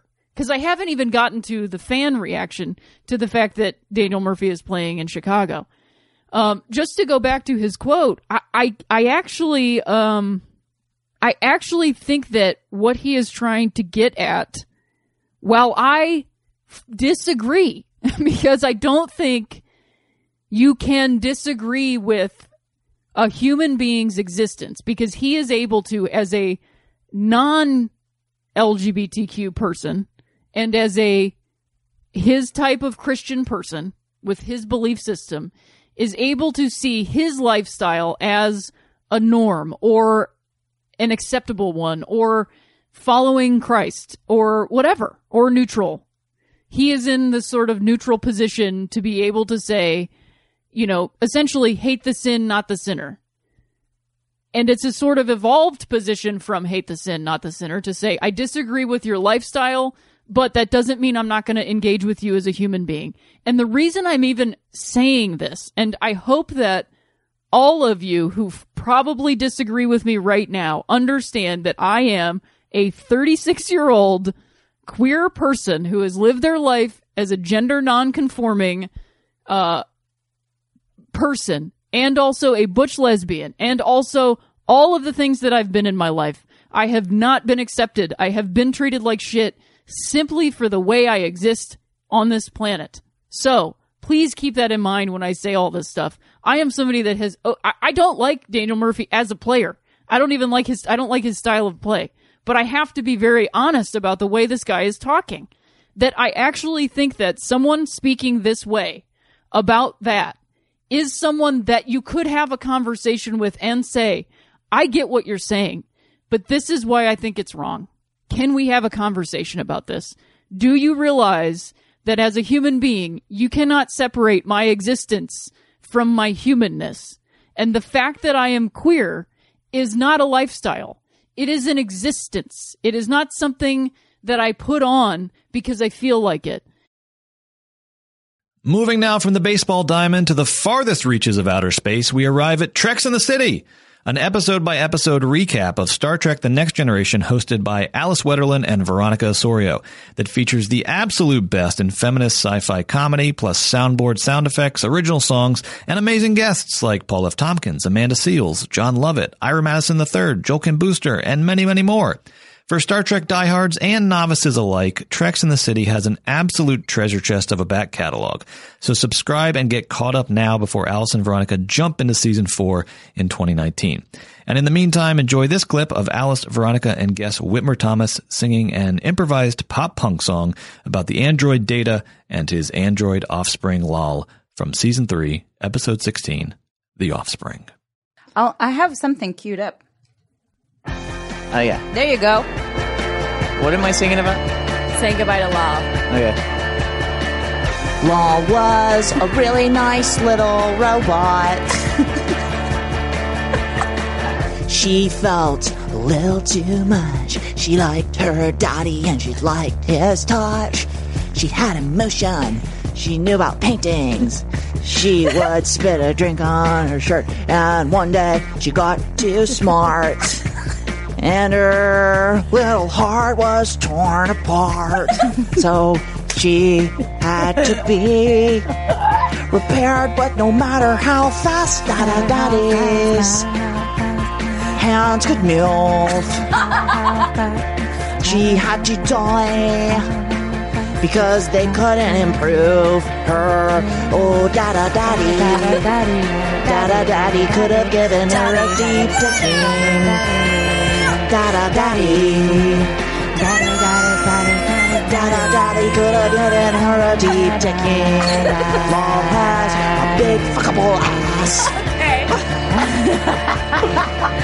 Oh my God. What a delight. That's the best. I wish you would just record an album talking about. Well, we are going to record an album, so maybe we can, we can have that song be on it. I'll always do little choruses if you need me. Thanks. Y'all are really You'll good. Be there. Thank you. The Unofficial Expert with Sydney Washington and Marie Faustin is a podcast that we have always listened to with absolute awe at how funny it is, how fast it is. And so when Sydney and Marie brought The Unofficial Expert to Forever Dog this year, we were ecstatic. Each episode, Sydney and Marie invite on a guest who claims to be an expert in a very specific field. Flirting, porn, daddy issues, online dating, cookouts, stalking, sex toys, runaway brides. And they interview the guest to test their expertise, deciding by the end of the episode whether or not to crown them an unofficial expert. Please enjoy the following clip from the episode Sex Date Expert with guest Molly Austin. So I show up to the date and, well, first of all, wow, threesomes are a weird group of people to break into. I will say, because like, well, I just want to let you know, people who are openly looking for threesomes are fucking weird. Like any threesome I've had, it just fucking happened. Any threesome you've had? How many threesomes have you had, sis? I just how many? Give us a number. I need a hard number. Yes, hard like her spine brace. I need like a 1, 2, 3, 4. Give me it. Am I in the teens? Where am I with this? No, bitch. It's less than 5. So 4. So 5. She's had at least 5. Whatever, ho. This is about you. This ain't about me. But let's talk about your threesome. I didn't know you had 5 threesomes. Isn't that crazy that she's had 6 threesomes? I mean, 7 is a lucky number. 8 threesomes is crazy, dude. I can't believe you had that many. Let the listeners think whatever they want to. Y'all know damn well I haven't. What are you doing with your boobs right now? I'm just massaging. She's missing the threesome because it was more hands on her boobs before. I feel like I'm at the gyno with you. Wait, what? I'm not touching myself like that. Checking for lumps. I don't check. Anyway, go ahead. Yes. You gotta check. I know, but I feel like they look smooth. You know, that's true. You're a fool. Anyway, so you meet up with these people. They're weird. So I meet up with these people, and did you have a preference? You wanted? I mean, I guess it was going to be a girl and a guy. Well, no, I was open. No, I was like open to discussing all options. Guy and guy, I'm like. Ooh, that's a porno. Feels, I don't know. Something about 2 dicks feels very violent to me. Yeah, like swords, yeah. right? Like pew pew pew pew, and like you get a cut somewhere, right? But I'm like also like not shut down to the idea, but I'm also not like.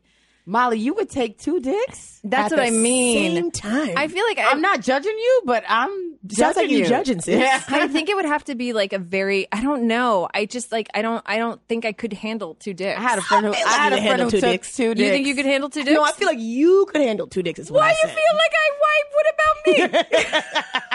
I feel like Molly, you would have like 2 dicks. You'd have one like getting snacks set up, and then you would bang one, and then like he would rest, and then you would eat. you know, little break, then bang the other well, one. Molly, you got a new back, so you definitely could take 2 dicks. That's what I'm talking about. I do have a new back. Maybe not 2 big dicks, but like a medium sized dick, and then like a. I'm not fucking around with 2 dicks for below average dick. I mean, I feel like people who have threesomes don't have great dicks. Honestly, in my mind, I'm I want to assuming. say, yeah. You're No. right. That's why they need help. As a threesome expert, I'm going to tell you, no.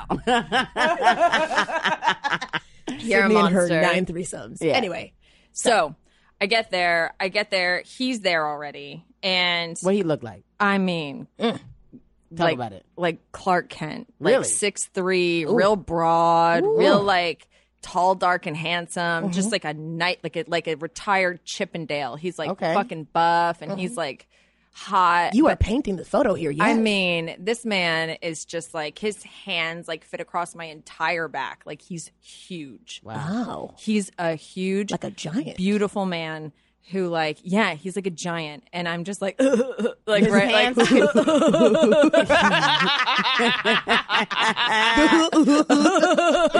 So you were a dork.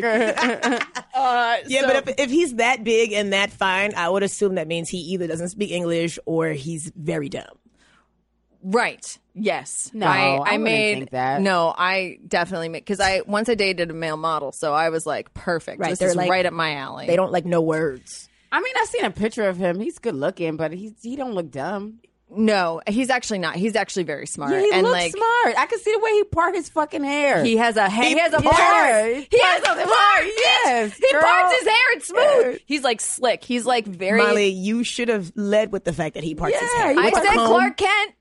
I didn't know that Superman was parting his hair. I know that Clark Kent had glasses. Clark and Kent flies through the air, never loses his part. Never loses that curl. Nuts. So what does the girl look like? So she's late, and we are like, and I was like, Which well, is a terrible move for her because Oh, if my I'm God. bringing my man to meet another bitch, I'm getting there early. Oh, yeah. We're pulling up together. No, I'm getting there early. I'm like, no, you together meet me is there. the move. Right. Like, it was weird. Where was she that he got there first? Meet me early. I'm gonna get there early. Talk to the waiter. Listen, another bitch is coming in, and Yeah. it's gonna be messy. So Well, oh my God, Sydney, is really, why is it so violent for you? And it was like, I'm told that it's her idea. The whole thing is her idea. that whole means thing he's is, about to break up with her, and she's panicking. Right. That's what that is. Wow, you just ruined the end of the story, Sydney. That's what happened. I'm saying that's a fact. Like, if you were like, "Yo, I'll do whatever you want, so you could stay," it would be a threesome. Well, yeah, Not me. See, this is why I don't care about how men feel. I'm not a desperate Hail Mary pass to keep my man is to bring another chicken to the situation. No. Girl, bye. I would outta never. I'd be like, if you want to go, go. And also, I'm never going to bring someone into my situation. Yeah. I'm going out. I'm going out. I'm Yeah. going out for food. You know what I'm talking about? Because I want to go home. I don't want these people in my home. I don't want them in my space. I don't want no. I'm here. I for don't that. want to never see these people again. I don't even want them to be from this coast. Yeah. Boom. Well, you said they And were in they're not. California. Look at God. Look at God. In addition to the Thrilling Adventure Hour, we also had the privilege this year of working with Ben Blacker on another one of his podcasts, The Writers Panel, which celebrated its 400th episode this year with an amazing live show at Dynasty Typewriter in Los Angeles. The Writers Panel has one of the most impressive back catalogs you will ever find, featuring in-depth interviews with Vince Gilligan, Amy Sherman Palladino, Jordan Peele and Keegan-Michael Key, Damon Lindelof, and many more television luminaries. The Writers Panel is the definitive guide to our golden age of TV, and I hope you enjoy this highlight from the live 400th episode, which featured an incredible panel of writers and showrunners, including Caroline Dries, LaToya Morgan, Alexander Cunningham, Monica Breen, Christine Boylan, Chernold Edwards, Angela Kang, and Jennifer Hutchinson. Well, it seems to me that a lot of the requests for free work come from a place of fear on the buyer's side. It's we need to feel secure in paying you to do this thing, so do all the free stuff first. But what's hard is when you go into pitch, and I would love to hear from everybody here who's like sold all this stuff, because I've sold certain things and some things go and some things don't, but they want a This is such a Tony Robbins thing of like a need for like certainty and a need for adventure at the same time. And that's what they want. They want certainty. They want to know you have all the secrets of the universe in your iPad or in your cards or in your head, however you pitch. But they also want to be enticed. So they want you to tell them everything, but they don't want you to tell them everything because they want to be seduced. And that's important too. So like I've been back and forth working on a couple of pitches the last couple of months and trying to find that level of, I'm the kind of person who I will like arrest you for 8 hours and tell you every single detail of this whole world. And nobody wants that, obviously, right? But at the same time, the 10-minute pitch is like, I haven't even gotten into the part where the angels come down. Just, just give me 5 more minutes, So, I mean, the balance of what do you keep and what do you not keep? And walking into a room where if you're pitching on a book, you have to assume no one's read that book. Even though the people you're bringing with you, the producers, will have read it and they know it, and maybe you know the author, maybe that's going great. Podcast, they probably heard it, right? But because they're not readers, right? Yeah. I mean, and to be fair, they have to read a lot. Sure, and they all have families, Absolutely. And it's I get that. But I don't get it. I want them to have read more, but I never expect it. That's the thing. So, what's the balance for you guys of seduction and enticement versus, listen, here is a chart of 5 to 7 seasons, and here are the points we're going to hit, and it's going to spike on Twitter season 4 because of this. Right. Just trust me. Like, how do we do that? Well, and the details that you think are important versus the ones that are important for telling that story. I mean, well, first of all, sometimes it doesn't help if they've listened to the podcast. I found that, I had better pitches on Night Vale when maybe they weren't as familiar with it because they have expectations if they've listened to it. They think this is going to be who you're following, this is going to be what the show is, and then if you don't meet those, then you're not selling to that place. It's a hard balance, and this is something I consistently struggle with. I am the person where I go in and it's never the right amount of detail. Like, if I overdo it, my agent's like, oh, wow, apparently you gave a lot of detail. And then if I underdo it, it's like, oh, they want you to come back. And it's a hard balance. And so I think the thing that I have found is, because you're right, they want to know everything, but they don't want to know anything. What they really want to know is, do you know everything? Yeah. And if you can communicate that to them, then I think that's when you have a more sort of successful moment. And so when it comes to details, I try to do a thing where there are specific details that I highlight that are important to me that I feel like I can pitch really well because they're meaningful for me. And then they're like, oh, she has details. There must be more details. It's not always successful, but I think that's the thing is do you have a point of view that's really strong? Can we invest in you even if we don't have it all in our heads? Yeah. Monica, you were nodding your head during this. I mean, I have no answer to this because I struggle with it all the time. And the most successful pitch I had, which was Midnight Texas, I walk in and give them 30 minutes of a small town story, and it was based on a book that no one had read. And they looked at me and said, turn around, Monica. And I turn around, and there's a picture of Jamie Alexander's back with all the tattoos on it, and they're like, make it that, and you got a deal. And they walk out, I'm getting high fives from the producer. I'm like, what just happened? I didn't pitch that, though, at all. It's a small town soap opera. What is this?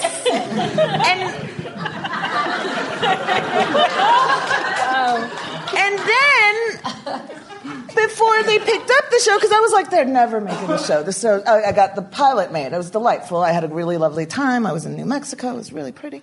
And I was like, no one's ever doing the show. There's a talking cat. There's angels. It's crazy town.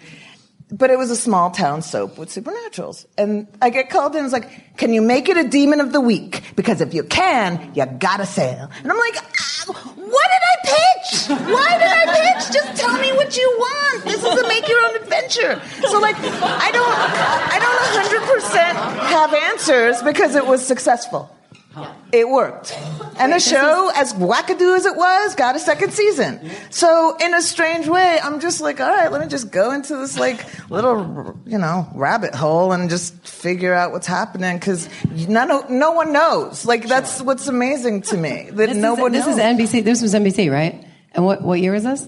This was like 2 years ago. This was like right after we fucked up on Constantine and did a serialized show We with heard a demons. lot about- And they were like, can't you just make it like Grimm? Can't you just know, it was do an amazing. exorcism of the week? I was like, but all exorcisms are kind of going to look the same if we do that. But you nailed it. So I mean, it was, you work very hard on your pitches and you work very hard on creating a world in your mind that you understand and you know how to break the story, you know what the emotional arcs are, and then you just get thrown these things, like, pow, make it this. And you're like, all right. And I mean, you know, part of it for me is I always think of this job a little bit like a Project Runway challenge.